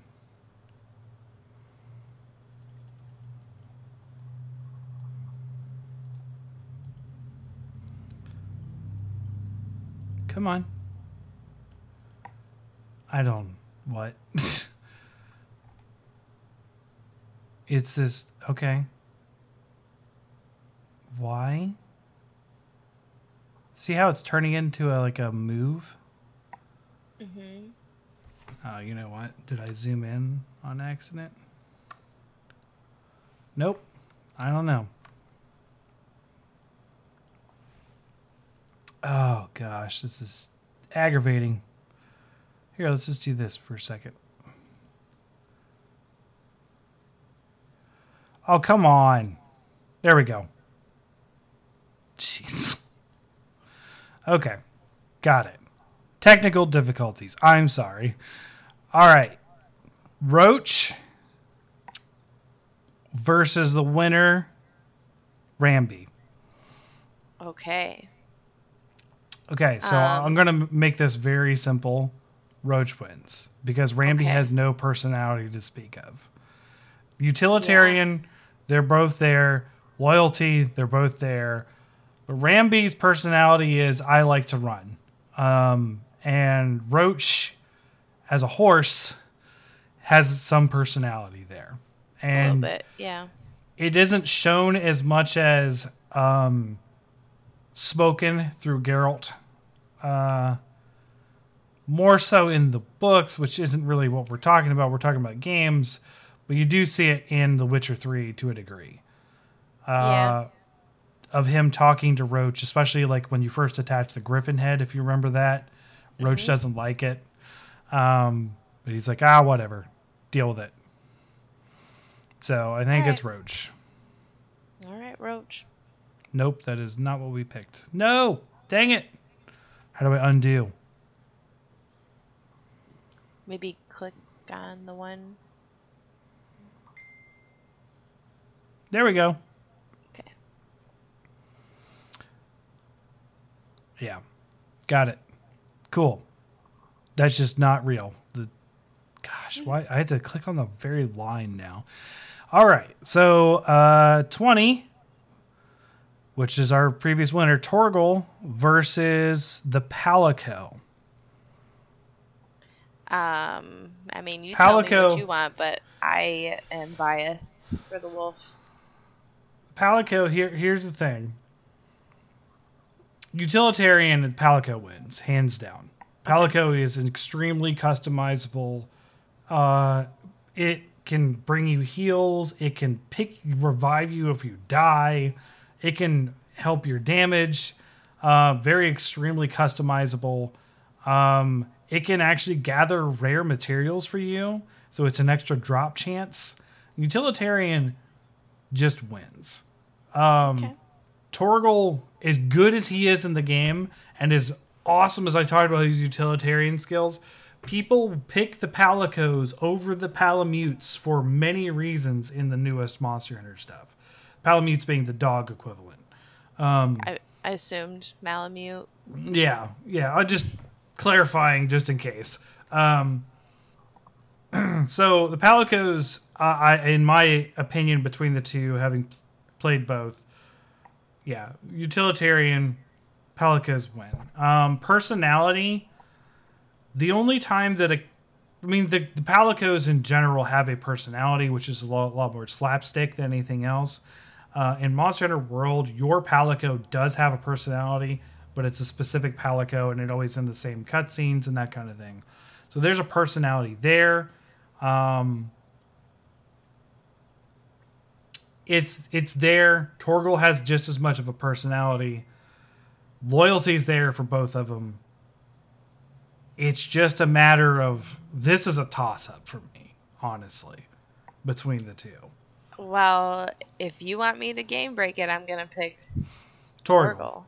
Okay. Yeah. Okay. I will defer to you on that one. It just feels like a way more badass direwolf. Yes. Magical direwolf. Yes. Yeah. And that's in D&D exactly what a winter wolf is. Yeah. They're even bigger than direwolves, actually. Well, then it's even more why I picked Torgal then. All right. I played this game, but I love him. So our previous winner, Joker versus Sparks the Dragonfly.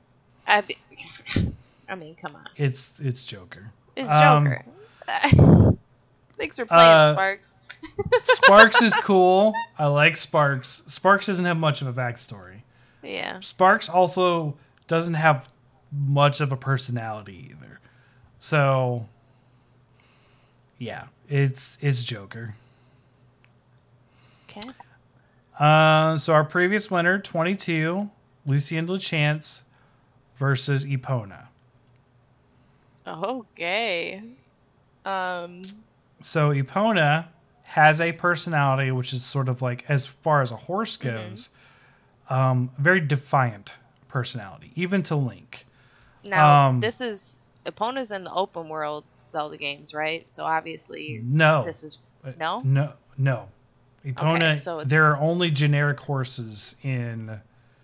There isn't an Epona, to my knowledge, in either Breath of the Wild or Tears of the Kingdom. Okay. So Epona exists in 2 Zeldas, to my knowledge. There could be a third one. Ocarina of Time is the one I have most remembering of her. But Twilight Princess is she is named Epona, and she is more used in Twilight Princess. Okay. And I do believe it is a direct reference to the Epona from Ocarina of Time. I think she's specifically named after that horse from Ocarina of Time. It's not like Link and Zelda where they are straight up reincarnations of of themselves throughout time. But Epona is loyal. There are times where Epona does save Link and that kind of stuff. The utilitarian stuff is there. You need Epona specifically to get to certain areas of the game. Not just ride around and faster like aggro, but it's also gated behind. You won't be able to make this jump without Epona. You need her to get to the Gerudo Fortress at some point as an adult. Sounds like Epona is going to take it. And then there is some personality, especially in getting to know Epona, where Epona is like, you have to earn your keep. I'm not going to be loyal to you until you have proven to me that you are who you say you are and the hero of time or whatever. Like, Epona does have a personality and is very independent. Yeah. I think Epona takes it. Okay. Over Lucian? Yeah. Okay. So number 7, which is our newcomer, which is Atreus, the God of War's son, versus BT7274. Oh, all right. What do you think? So, loyalty is there for Atreus. Atreus is loyal to his father, even though I don't think that you plan on playing. So I'm going to give a spoiler. I do not, so go ahead. Spoil it away. Spoilers for God of War Ragnarok, folks. Don't listen for the next 10 seconds. Atreus does leave and doesn't intend on coming back, per se, because he leaves to sort of live his own life. You raised your son, and now he leaves the nest. Yeah, I don't think that undercuts loyalty. I think he would still be loyal to his father. That's character development. Yeah, just saying it's there, right? Like he does leave. They do get in fights at times, and they don't want to interact with each other. But I mean, family, whatever. Yeah. I mean,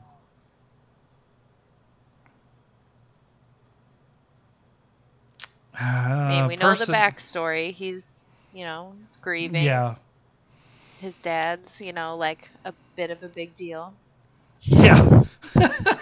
Yeah. But so is he. He's actually Loki in the story. He is the because they figure out the mother was a frost giant or whatever, part of the giants. Okay. And yeah, so they kind of switch up the lore.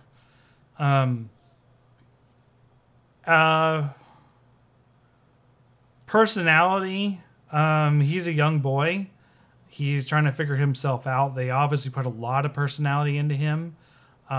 He is fully voice acted through the whole game. I think it's hard to say, but like as a game character, it's interesting because Atreus is a good character. There's nothing wrong with Atreus. However, this kind of boils down to Atreus to me isn't all that interesting.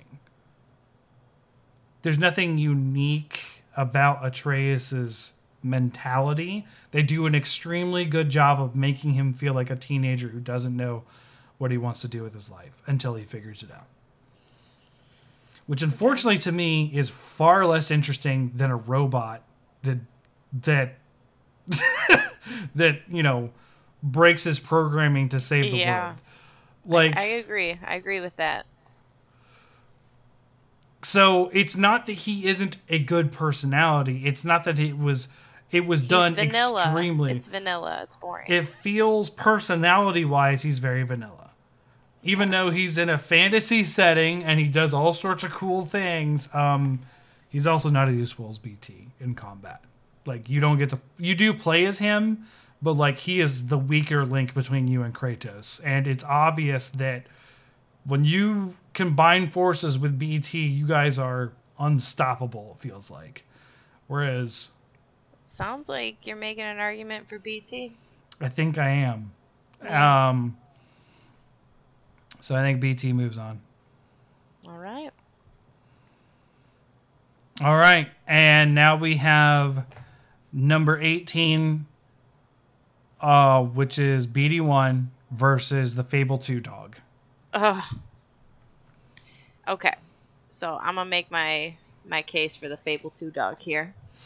Okay. In terms of your loyalty, you get the Fable 2 dog as a child.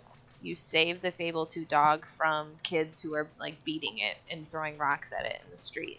And you're like a kid you're an orphan. You have nothing. You live in the streets, and this dog comes with you because you save it and like accepts that you have nothing except you.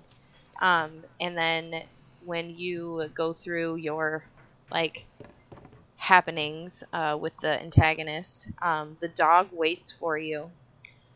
And then when you get out of the mansion, the dog is there for you.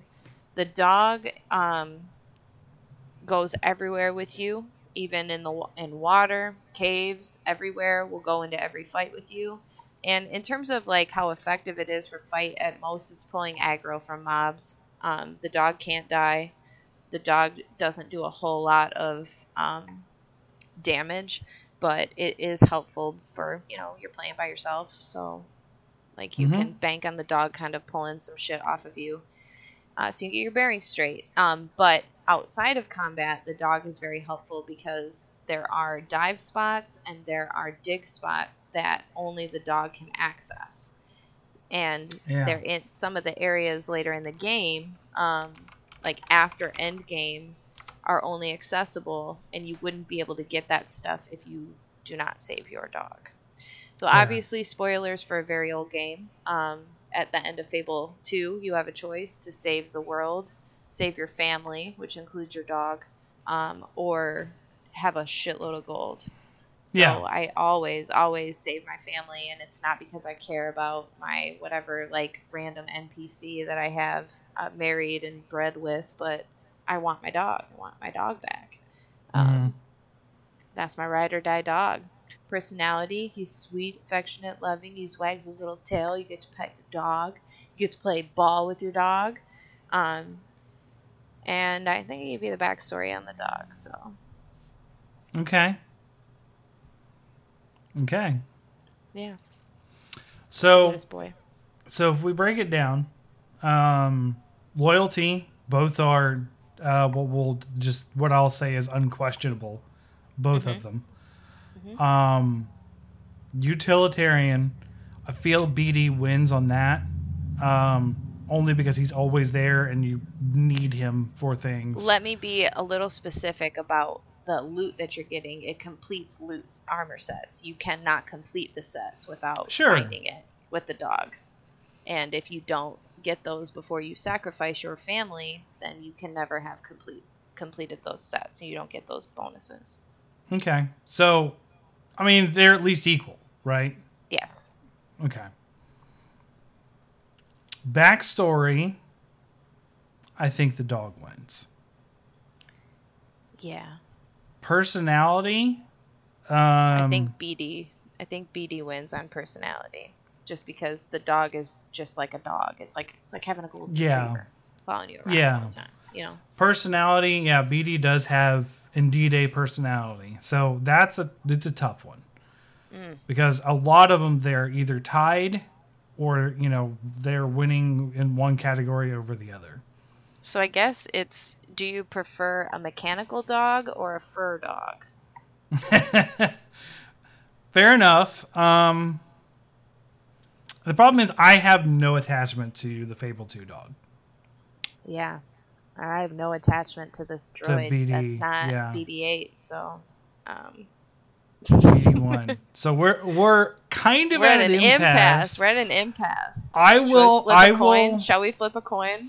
Hold which on. Dog wins? I will concede that the Fable 2 dog wins based on the fact that BD-1. Let's think about this. I would pick life over AI if we had to choose. Okay. So it's coming down to you pick fur over wires. Okay. Because they are tied in every other aspect. Yes. Okay. It is the tiebreaker for me. I'll say on Reddit, a lot of people said the Fable 2 dog. Yes. So now we are into the true matchups of winners versus winners. Okay. So Tails versus Pikachu. Ah! It's Pikachu. I mean, yeah, it's Pikachu. It's there's no way. Yeah. So, Roach versus Torgal. Okay. I think Torgal. I think Torgal because I think Roach, as much as it's awesome that Roach is probably kind of the winner of what I would call the horses. We have several horses on this list, as many as dogs. Roach is cool, but you don't know a lot about Roach. We know everything about Roach in the games through Geralt. Yeah. And what I know from the books is that Geralt names all of his horses Roach, and that any iteration of Roach that he is with in the books may be a different Roach. Yes. So 19 versus 6, which is the Joker from Mass Effect versus Epona. I think your vote is Joker. Epona is... I'm okay with Epona taking a backseat on that one. Because Joker has more personality than Epona, even though Epona does have a personality. As far as horses that we've talked about, she has the most personality, but Joker has more. So, all right. Move on that one. All right. So now we have BT versus the dog. Fable 2 dog. Now, we literally just had this situation of AI versus dog. Now, but I think this is a little different though, because you have an AI that is starting to personify. Yes.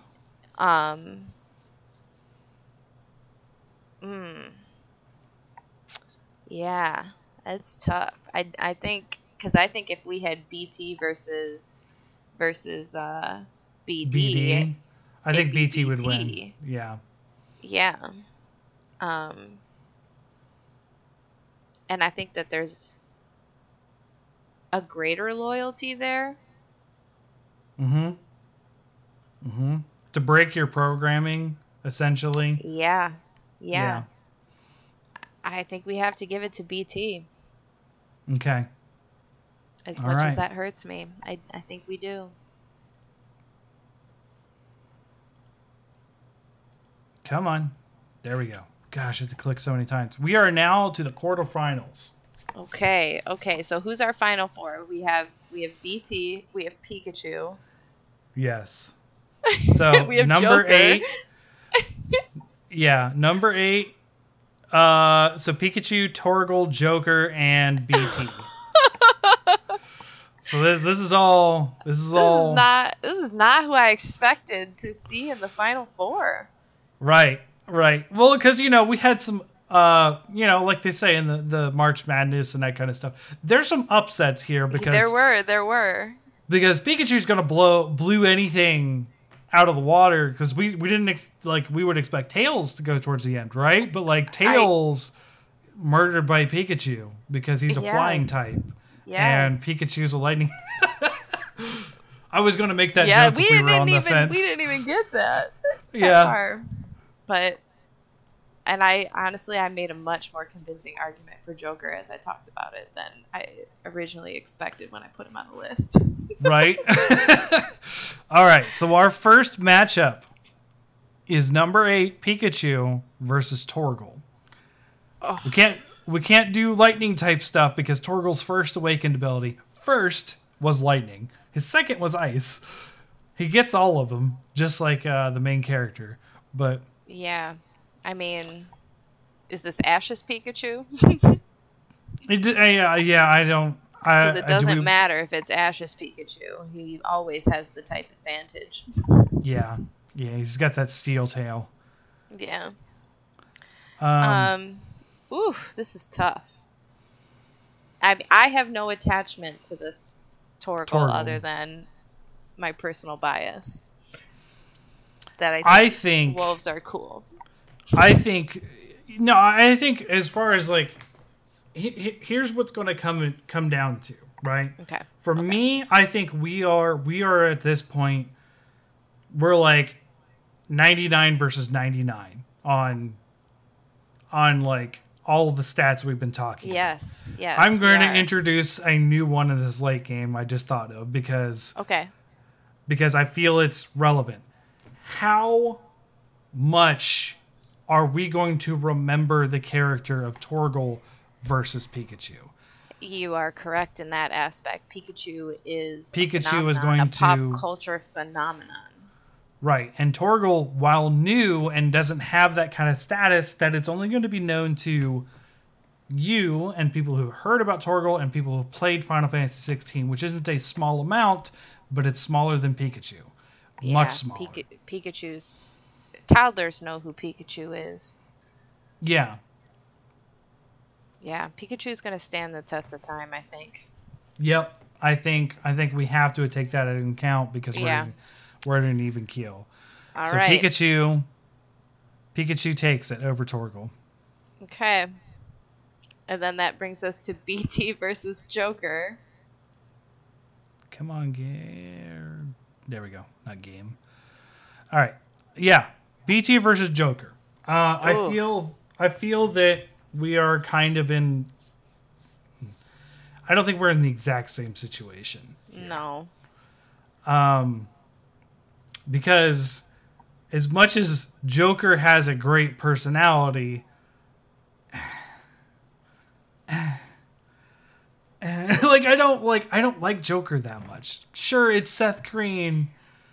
Well, no, but I think that's valuable because Joker's not hated, but Joker's not people aren't talking about Joker like that's their favorite character from Mass Effect. No, because there's so many other. It's obviously Garrus. Everyone's favorite character. Duh. Yeah. Duh. But we can't use Garrus because that just there wins. is no Shepard without Vicarian. Right. But I will say, that's just a quote from the game. In actual application, there is no Shepard without Joker. Period. There's no Garrus without Joker. There's no fucking anybody without Joker. Fair. That's true. And on the same thing, there isn't a pilot without BT. There isn't BT is phenomenal. So I'm not familiar with Titanfall, but Commander Shepard saves the galaxy. And that's true. And the scope is smaller for Titanfall. It is the fate of a planet versus a system.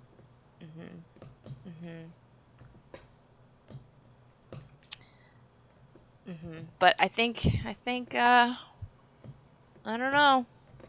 I'm biased. I'm gonna say Joker. Okay. Let me think on this for a second to see if that, because I've played both. I have experience with both. I mean, we just have to decide who's gonna go get murdered by Pikachu. So fair enough. Yeah. I think this is gonna, in my brain, this is gonna be the problem of Pikachu versus the same thing. Pikachu versus Torgal.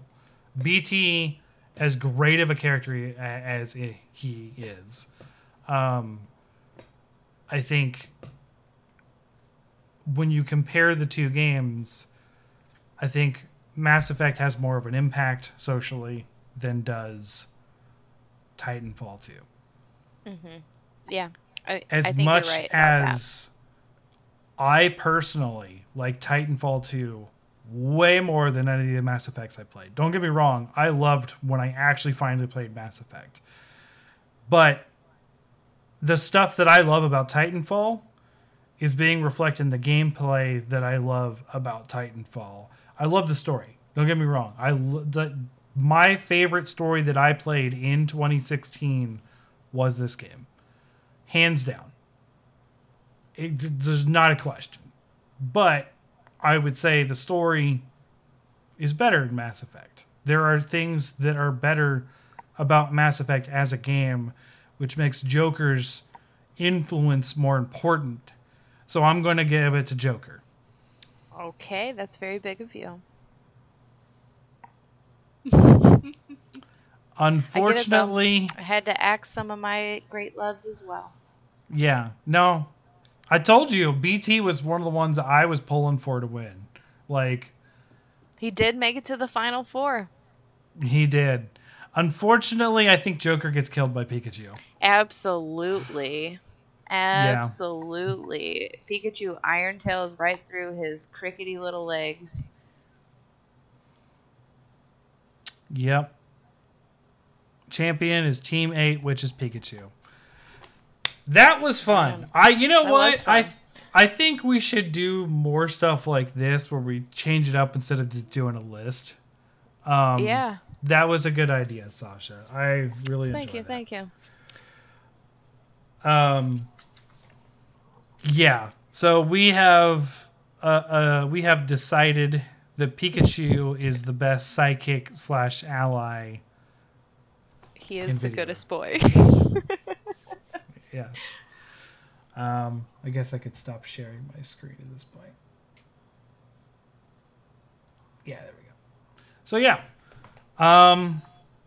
Pikachu wins. Cool. I didn't expect that either. Now, when I said any Pokemon, because I was thinking of Pikachu, but I was thinking, like, there's so many Pokemon to just follow anyone. So I was thinking more in terms of the game. But I think Ash's Pikachu is an acceptable answer, even in the context of games, because Pokemon Yellow is supposed to be Ash and Pikachu. Yeah. Yeah. And you have Detective Pikachu as well, which is obviously a totally different type of game, but... At one point, there were talks, and I think there was actually tests of him being voiced by Danny DeVito.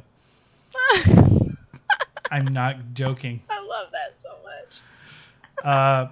Have you seen the ads for the new Detective Pikachu? Because they made him... You need to go look it up. They make him sound like a gruff noir detective. Amazing. Like, he's got a deep voice. He's like, "Hey, it's Pikachu here, and I want my coffee." Like, and he's obsessed with, instead of doing cigarettes and cigars, he does coffee because it's a more family-oriented thing. But love it. Yeah, it's Detective Pikachu is looking to be really good. And I guess they were talking about having Danny DeVito voice him in the movie too at one point, but obviously ended up being Ryan Reynolds. So, which is okay. I'm okay with Ryan Reynolds. It's fine. I like his comedy. And that movie scarred Mr. Mime for people everywhere. Oh. Yeah. I understand. Yeah.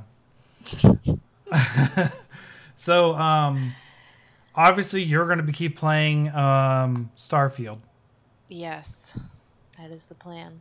So how has that been going? You didn't, how far are you now? I am I have probably put like 15 hours in. Okay. Which the bulk of that was on Monday. It's why I caved in. I saw that if you had Game Pass, you could just pay for the platinum upgrade instead of Yes. buying the like flat out $100 like pre-order edition. So I paid $30 for the platinum upgrade so I could play it on Monday when I had the day off work, knowing that, I was going to work a shitload of hours and work all day today and I wasn't going to have time. So I put the most of my time in on Monday. I'm level 7. I am playing it like how I play all games. My starting skills were stealing and security and persuasion and no, persuasion was the first skill I picked when I leveled up. So I started with stealing, stealth, and security with like street rat backstory and yeah, because I feel like I just can't play these games unless I steal everything. And I recently learned, I haven't done this yet, but I recently learned that you can like steal ships Grand Theft Auto style when people land on planets. So I fully intend to add this to my criminal like enterprising. That's funny. Yeah. I do not like the first companion that like rolled with me who's from the main storyline. She's got a real stick up her ass. Her name is Sarah, and she judges me for stealing, even though she told me that she doesn't care what I do to get results, but yet she can't keep her mouth shut when I get results. So I don't really care for that. Yeah, fair. Yeah. I don't know. Okay. It feels pretty overwhelming still. Like, yes, control, like combat and everything feels like Fallout 4 minus the VATS. Like inventory management, all of that feels like Fallout 4. So all of that feels very familiar, but like the fast travel system is integrated really tightly with your ship and your ship controls and like navigating a totally different type of map system because it's mostly like your star map that controls that. I feel very out of place right still. Like I'm sure I will have that fluency in another like 10 or 20 hours, but right now it still feels really weird. Yeah.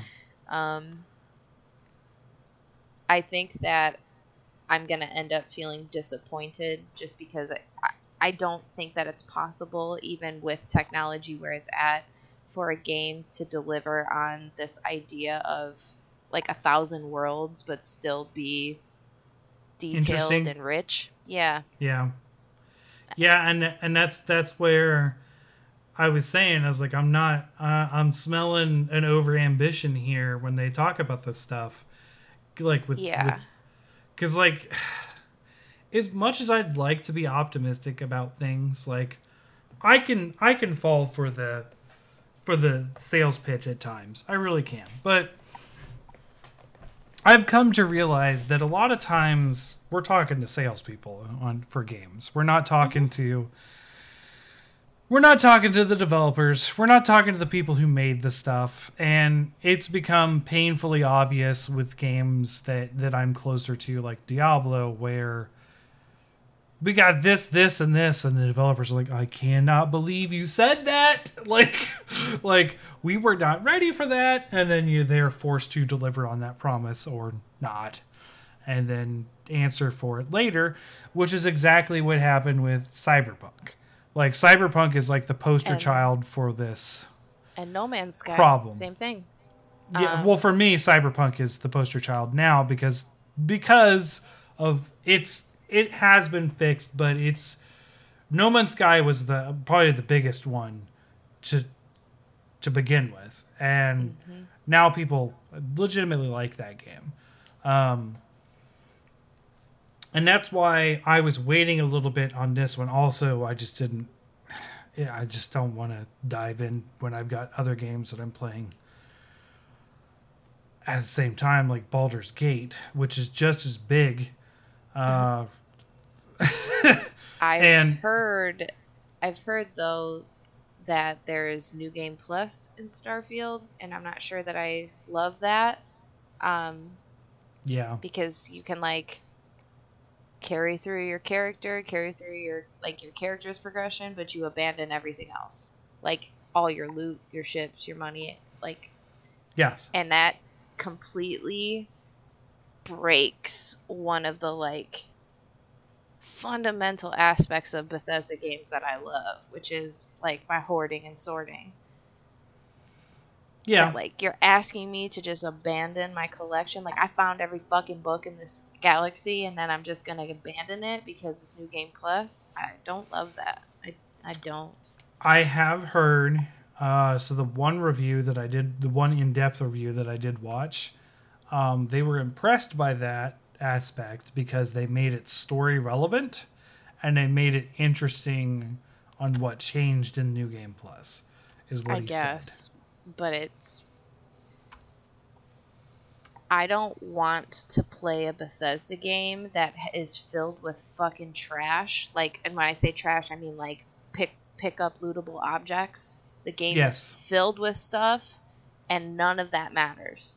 Like, none of that will carry over to a New Game Plus. So whether you want to like collect ammunition or like aid or like whatever, or you have your weird collections, like in Fallout I collect colanders and cram because it's funny to me, like that makes that part of the gameplay just irrelevant entirely to me. And then I'm like, well, why am I playing this game? Like it's taking part of that joy away from me. Yeah, I get you. I don't know. Maybe you'll feel different when you see what the reasoning is. I don't know what the reasoning is. Or maybe you won't. But nothing says you have to do the New Game Plus. I feel like it's addressing the way that a lot of people played Fallout 4, as well as Skyrim, which is they play everything but the main storyline. Because my understanding of this New Game Plus in Starfield is that it's all tied into the main story. You're going to resolve whatever's going on in the main storyline, and then it restarts the system, and then you can choose not to do the main story like at all in the New Game Plus version. And so it's like, I feel like it's forcing you down this like funnel. Yes, this funnel of like you should, not that you have to, but that you should blitz through the main storyline and then play New Game Plus and then play the game that you would like to play. But that's not how I want to play a Bethesda game. I don't want to play a linear Bethesda game. I want to play an open world Bethesda game and play how I want. Okay. And I feel like they're trying to force me to play another way, and I don't care for that. So, you what you're talking about here is not unlike what Chauncey's going through with a lot of the games he's been playing lately. Okay. Tell me about that. He's been playing all these Atelier, which are these alchemist anime games. I can't even tell you the full title because it's like 7 words after Atelier, and I don't remember it's some character's name or I don't know. There's like 20 of these games apparently on Switch, and they're all about the same things.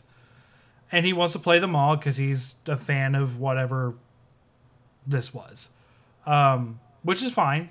But what he's doing, and he's done it for all of the games, is the world opens up to him, and he wants to go explore. And then he gets punished for exploring because the game wants him to progress storyline. And the way he gets punished for exploring is that like he overlevels content, and then there's certain things that are locked behind story progress, and it makes it actively more difficult for him to do things. He ran into this with Diablo, where he refused to move on after trying to 100% an area. And then the game was like, hey, well, maybe you should do the story because, you'll unlock more tier of gear.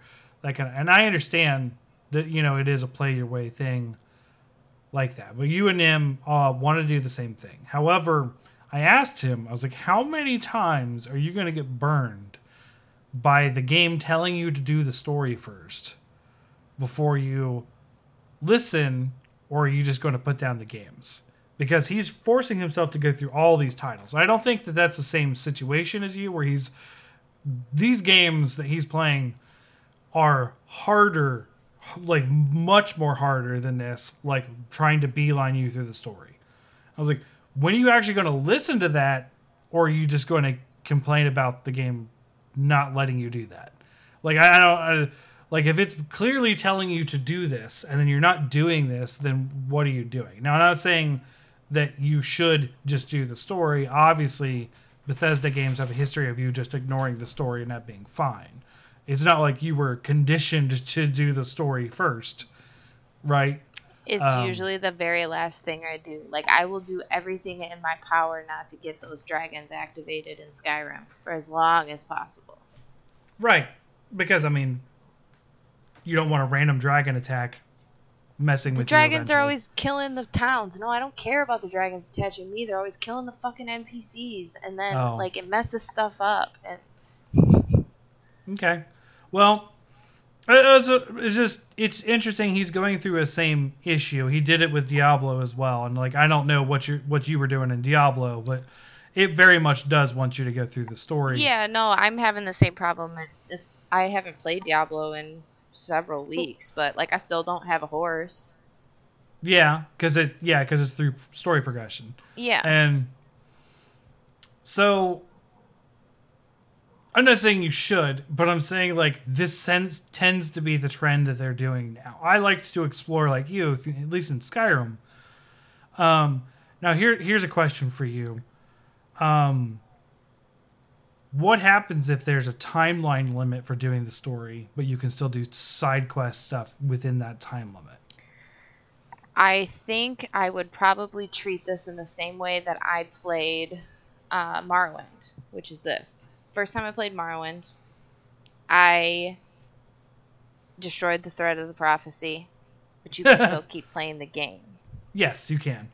So, like, that first character became this, like, overpowered, overleveled, just murder machine, and all I did was just kill and steal, and I did not play the game. That was not, like, that character and that save file was just for shits and giggles. And I had, like, every possible loot, like, you could find except for the stuff that was tied to story progression.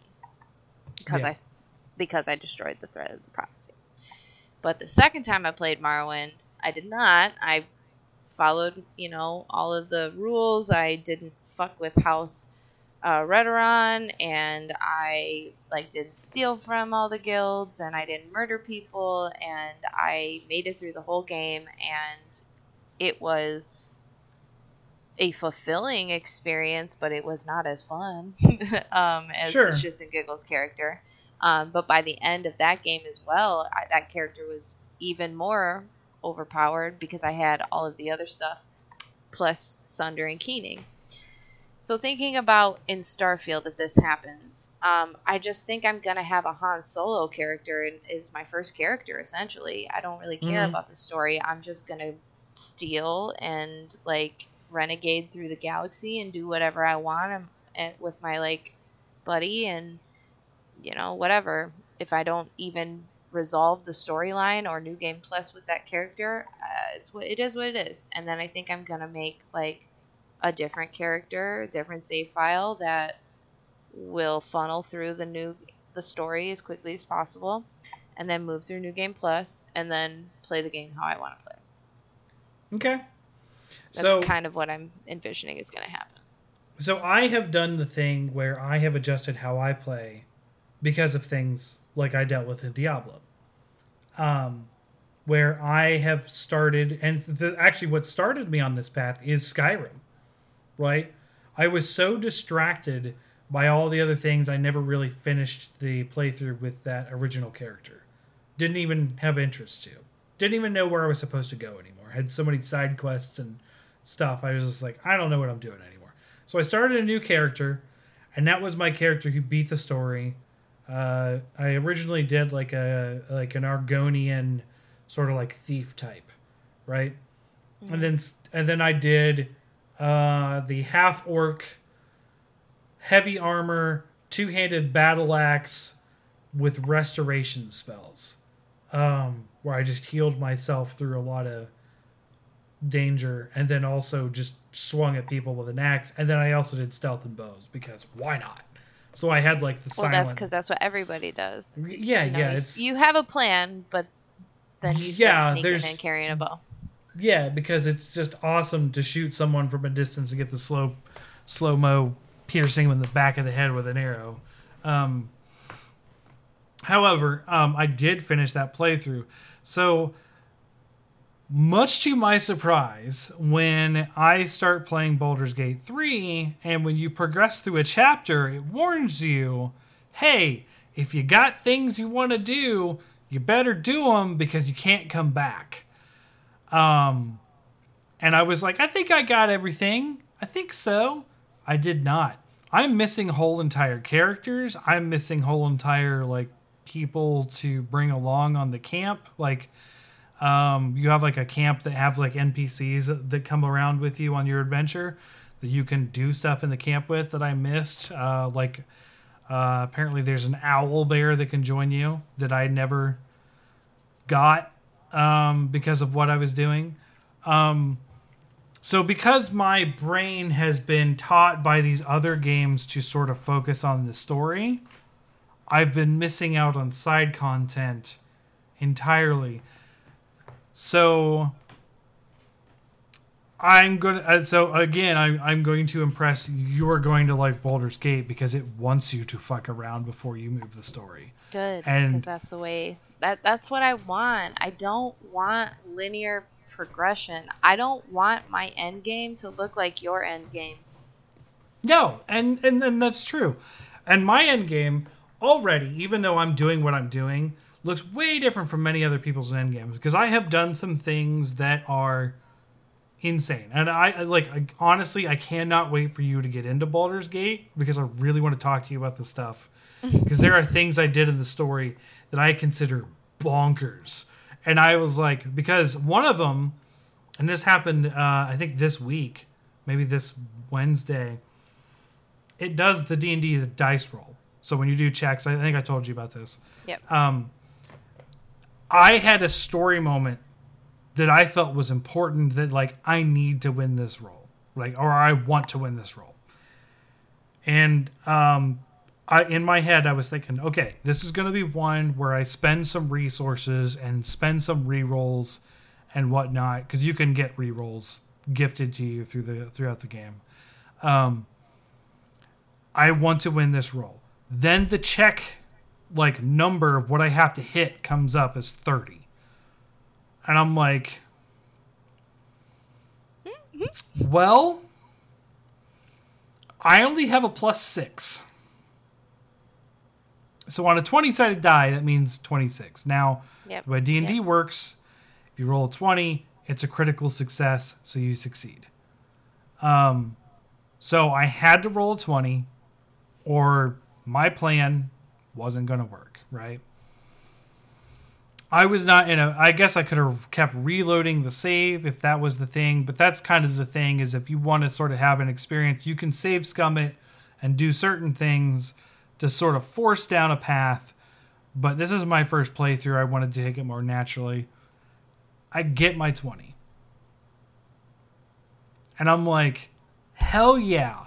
It then immediately requires a second check of a 21 when I have a +3. And I was like, oh no. So I got past the first level, but there's a second level I have to get past. Well, be it an easier one, but not easy. Because I have to roll an 18 or better. I roll a 19. And I completely change the direction of some things in the game by those two rolls. And there are going to be people's playthroughs that did not do that, did not have that chance, or that was easy for them or whatever because they had set up some other things. But for me, that was a really cool moment that, like, I sort of, like, I felt like I changed my ending based on that result. Because, going to be honest, it's because I didn't focus a lot of attention on this character, and it was specific for this character. And I was like, because I'm focusing my attention on the people who are in my party, but there's people who can switch in and out of your party, and it was one of those people that I don't have in my party usually. And I was like, okay, so it's really cool that you can have all these people and still interact with all of them and do things. Now, like I said, I have entirely missed certain things. In fact, when I was leaving chapter 2 into chapter 3, it gave me like a little sad dialogue because I didn't do this certain thing. And like, and you wonder if you could have done more. I was like, fuck you, narrator. That's so mean. I tried to do more. I didn't know what to do. And then I looked it up. It's like, what would I need to do? And it's like, literally at one point I made it so that I couldn't do that. Like I had to do a whole new save. Because my saves didn't go far back to... Because there's a series of events that I didn't start. And I'm entirely okay looking stuff up in this game. And even save scumming to do some certain things because it's just so big and so wide. And I'm just like, there's certain things that I want to achieve, and I'm not going to achieve them unless I know how to do them at times. So I'm not looking everything up, but there are certain things that I'm like, okay, what am I doing wrong? Especially fights. Like some of the fights that it's like, I've been at this for 2 hours. What am I doing wrong? And yeah. So. Well, sounds like I'm going to like that more than Starfield, to be honest. So. Maybe. I'm just waiting. It's supposed to be coming out for Series X, so. Yeah. Yeah, and that's what I've been more focusing on my time on lately is that game. And then I've been playing a lot of Fortnite with the guys, but that's not an always thing. Yeah. I've mostly been reading, like I said, in what little bit of free time I have. I finished a book that it was fine. I didn't really love it. It was my first spooky book of the season. And I just started reading Misery. Oh, okay. And I've seen the movie. I haven't seen the movie in a long time, but I'm a little taken aback by how much darker and visceral the book is. Okay. Yeah. I haven't seen the movie, so... You haven't seen Misery? Nope. I feel like you need to watch Misery. That is a horror movie for horror virgins. I mean, I watched The Meg. The Meg is excellent, great fun, and I was really upset by how much they disliked that movie. I'm not even done. That's the episode I'm currently trying to get through. And it's become a chore to try to listen to them complain about a movie for all the stupid wrong reasons. Yeah, that movie was so much fun, and I saw that movie in theaters, and we were cheering. We were like, it was so much fun. Like, yeah, just take the stick out of your ass. That movie was so much fun. Right. It's not a good movie. It's a fun movie. Right. I don't know. Yeah, I haven't been listening to them as much. I'm a little tired of their negativity at times. I don't listen to it like, it's not a first day listen for me. It's I haven't listened to it in a while. Yeah. Yeah. I'm playing games that require me to actually listen to the game too. So like I haven't had a ton of time. So like I was playing while I was playing Baldur's Gate 3, and then I got to like a certain point where I was like, okay, I got to pause that and listen to what the game's doing. Because if I'm doing the same fight over and over again, that's perfect time for me to listen to podcasts. Of course, I'm getting frustrated because I didn't. Oh boy. Well, I think that Misery is a perfect fall, Halloween, getting in the spooky mood movie. You should put it on your list. You should watch it. Talking about things that stand the test of time and are major pop culture things. Yeah, I have Ernest Scared Stupid. That I feel that. I feel like you can't like picture Kathy Bates without thinking Annie Wilkes. Like it's like her iconic role. I get you, but I don't know. When I think of Halloween movies, the ones that come up to me are Ernest Scared Stupid, Nightmare Before Christmas, and Tucker and Dale. And those are all ones that I like. Well, not Nightmare Before Christmas as much. The girls kind of ruined it on me on that last year, but they'll probably want to watch it again. Yeah, I've been not bringing it up to my kid because once it starts, it's gonna be nonstop every day. So it's coming though. And avoiding the inevitable as long as we can. Although she's been really into witches, like real heavy on witches, so I think Hocus Pocus? Yeah, she made my husband watch 1 and 2 all in the same day. I haven't seen the second one yet. It's fine. Yeah, I think I'm it's sure. fine for a kids movie, but it's not like the original.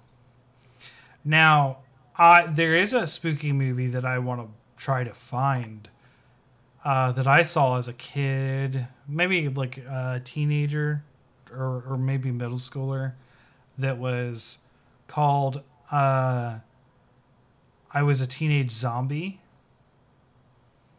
And it's a weird, hokey movie that's kind of like a teenage like romance movie, kind of like he's trying to get the girl kind of thing, except there's one that I used to rent from Blockbuster like that, and it was called My Boyfriend's Back, and I loved it. I loved that movie.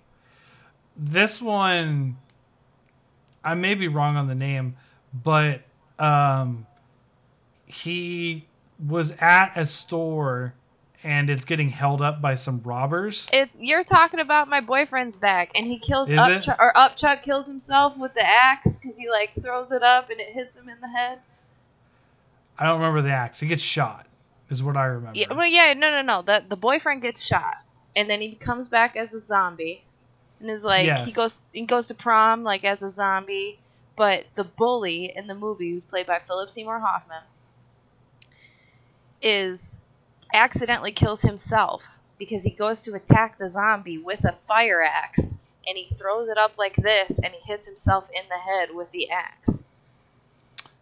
You know what? Yeah, I think now that you've explained it, I think maybe it is the same movie. Yeah. Yes. I watched this movie all the time. I used to rent it like, oh God, my poor parents. Oh my God. So I haven't seen it since that time, but so I've been wanting to watch it. I loved that movie. I saw something on Facebook of like, it was a like clip of, do you remember this movie? And I'm like, I need to watch it. I loved it. That was like my Halloween now and then. Yes. Yeah, I that and it was Ernest Scared Stupid. That was like those were the two that I watched all the time. See, I never watched Nightmare Before Christmas all that much. I saw it like in theaters when it came out, and then everyone was obsessed with it, and I was like, it was okay.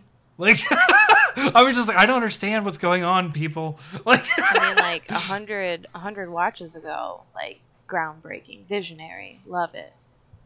But now it's like we'll get like random. Just now, it's stuck in my head. Like this is Halloween over and over and over again. Sure, I mean the songs are catchy and they're awesome, but like I don't know. It just goes over my head for some reason. I just don't. I'm not into the aesthetic as much as a lot of my friends were, and I just I don't know. That and the Corpse Bride. I loved the Corpse Bride when I first watched it, and then I was like, and then like it just sort of like Tim Burton just wears on me. Like I get over him very quickly. I'm just like, even though one of my favorite movies is a Tim Burton movie, why am I blanking on the name? The one with Ewan McGregor. Big Fish. Oh, yeah, that's not really one of my favorites. I like it. I've always liked it. I don't really like movies that make you feel things. I mean, I do, but I don't.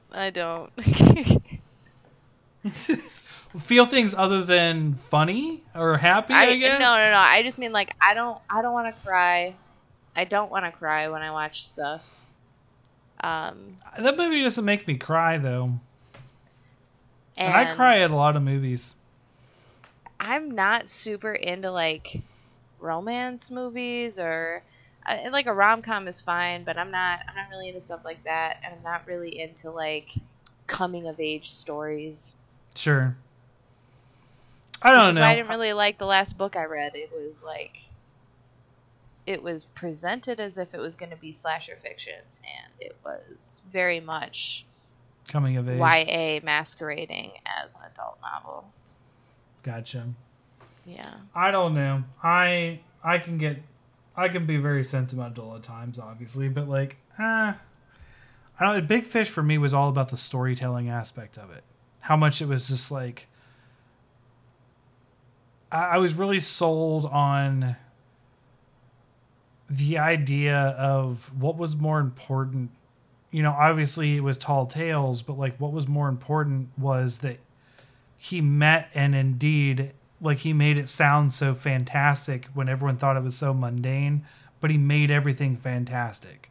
It was an interesting, like, even though it was a lie, and I certainly don't want to talk about my life in that aspect as a lie, but it was something grabbing about the fact that he made everything sound so wonderful. You know what I mean? And that's kind of what got me into that story. Another one that I really like along those lines for kind of those reasons is Interstate 60.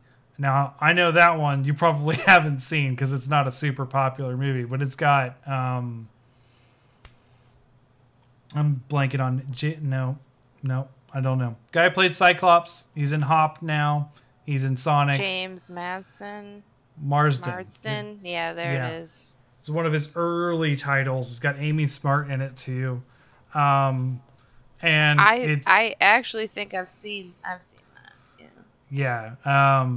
And it's just about a road trip, and it's about this weird concept of like in a world of infinite in a universe of infinite possibilities, yada yada. And I don't know. I get into sort of the concepts of movies sometimes and really enjoy them, and that's what Big Fish was to me. Same with Interstate 60. It was more into the concept of it. Now, later on in life, I just want to watch something that makes me laugh, like Hot Fuzz. I've watched Hot Fuzz so many times. Hot Fuzz. Just the kicking the grandma in the face every time gets me. Just the quips. Like, did you take care of him? Yarp. Is he going to get back up? Narp. And that's the Hound. That's the Hound in Game of Thrones. Is it? Oh, wow, yes. That's funny. Yes. I didn't recognize him at all. Yep. That's funny. That's some good makeup. It really is. See, I think for me, for movies or media, I want to feel like excited, or if it's possible, if you can scare me, that's great. I do like a good laugh, though. I do like a good comedy. But yeah, for me, comedy it's horror, sci-fi, thrillers, comedy. Did I tell you that I'm taking a comedy class this next Monday? Yeah. So my parents are super into stand-up comedy. They actually have helped sponsor some events locally and that kind of thing. And there's this local comedian who does a lot of events and stuff, and she's running a class, and I guess I'm going to the class. And people are like, so why are you doing it? So obviously I'm not going to be a stand-up comedian. I'm not that funny.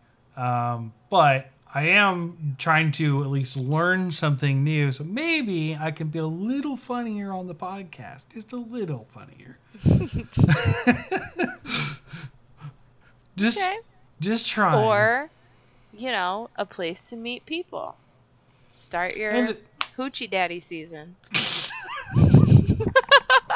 Oh, yeah. So that worked out so great last weekend because it didn't.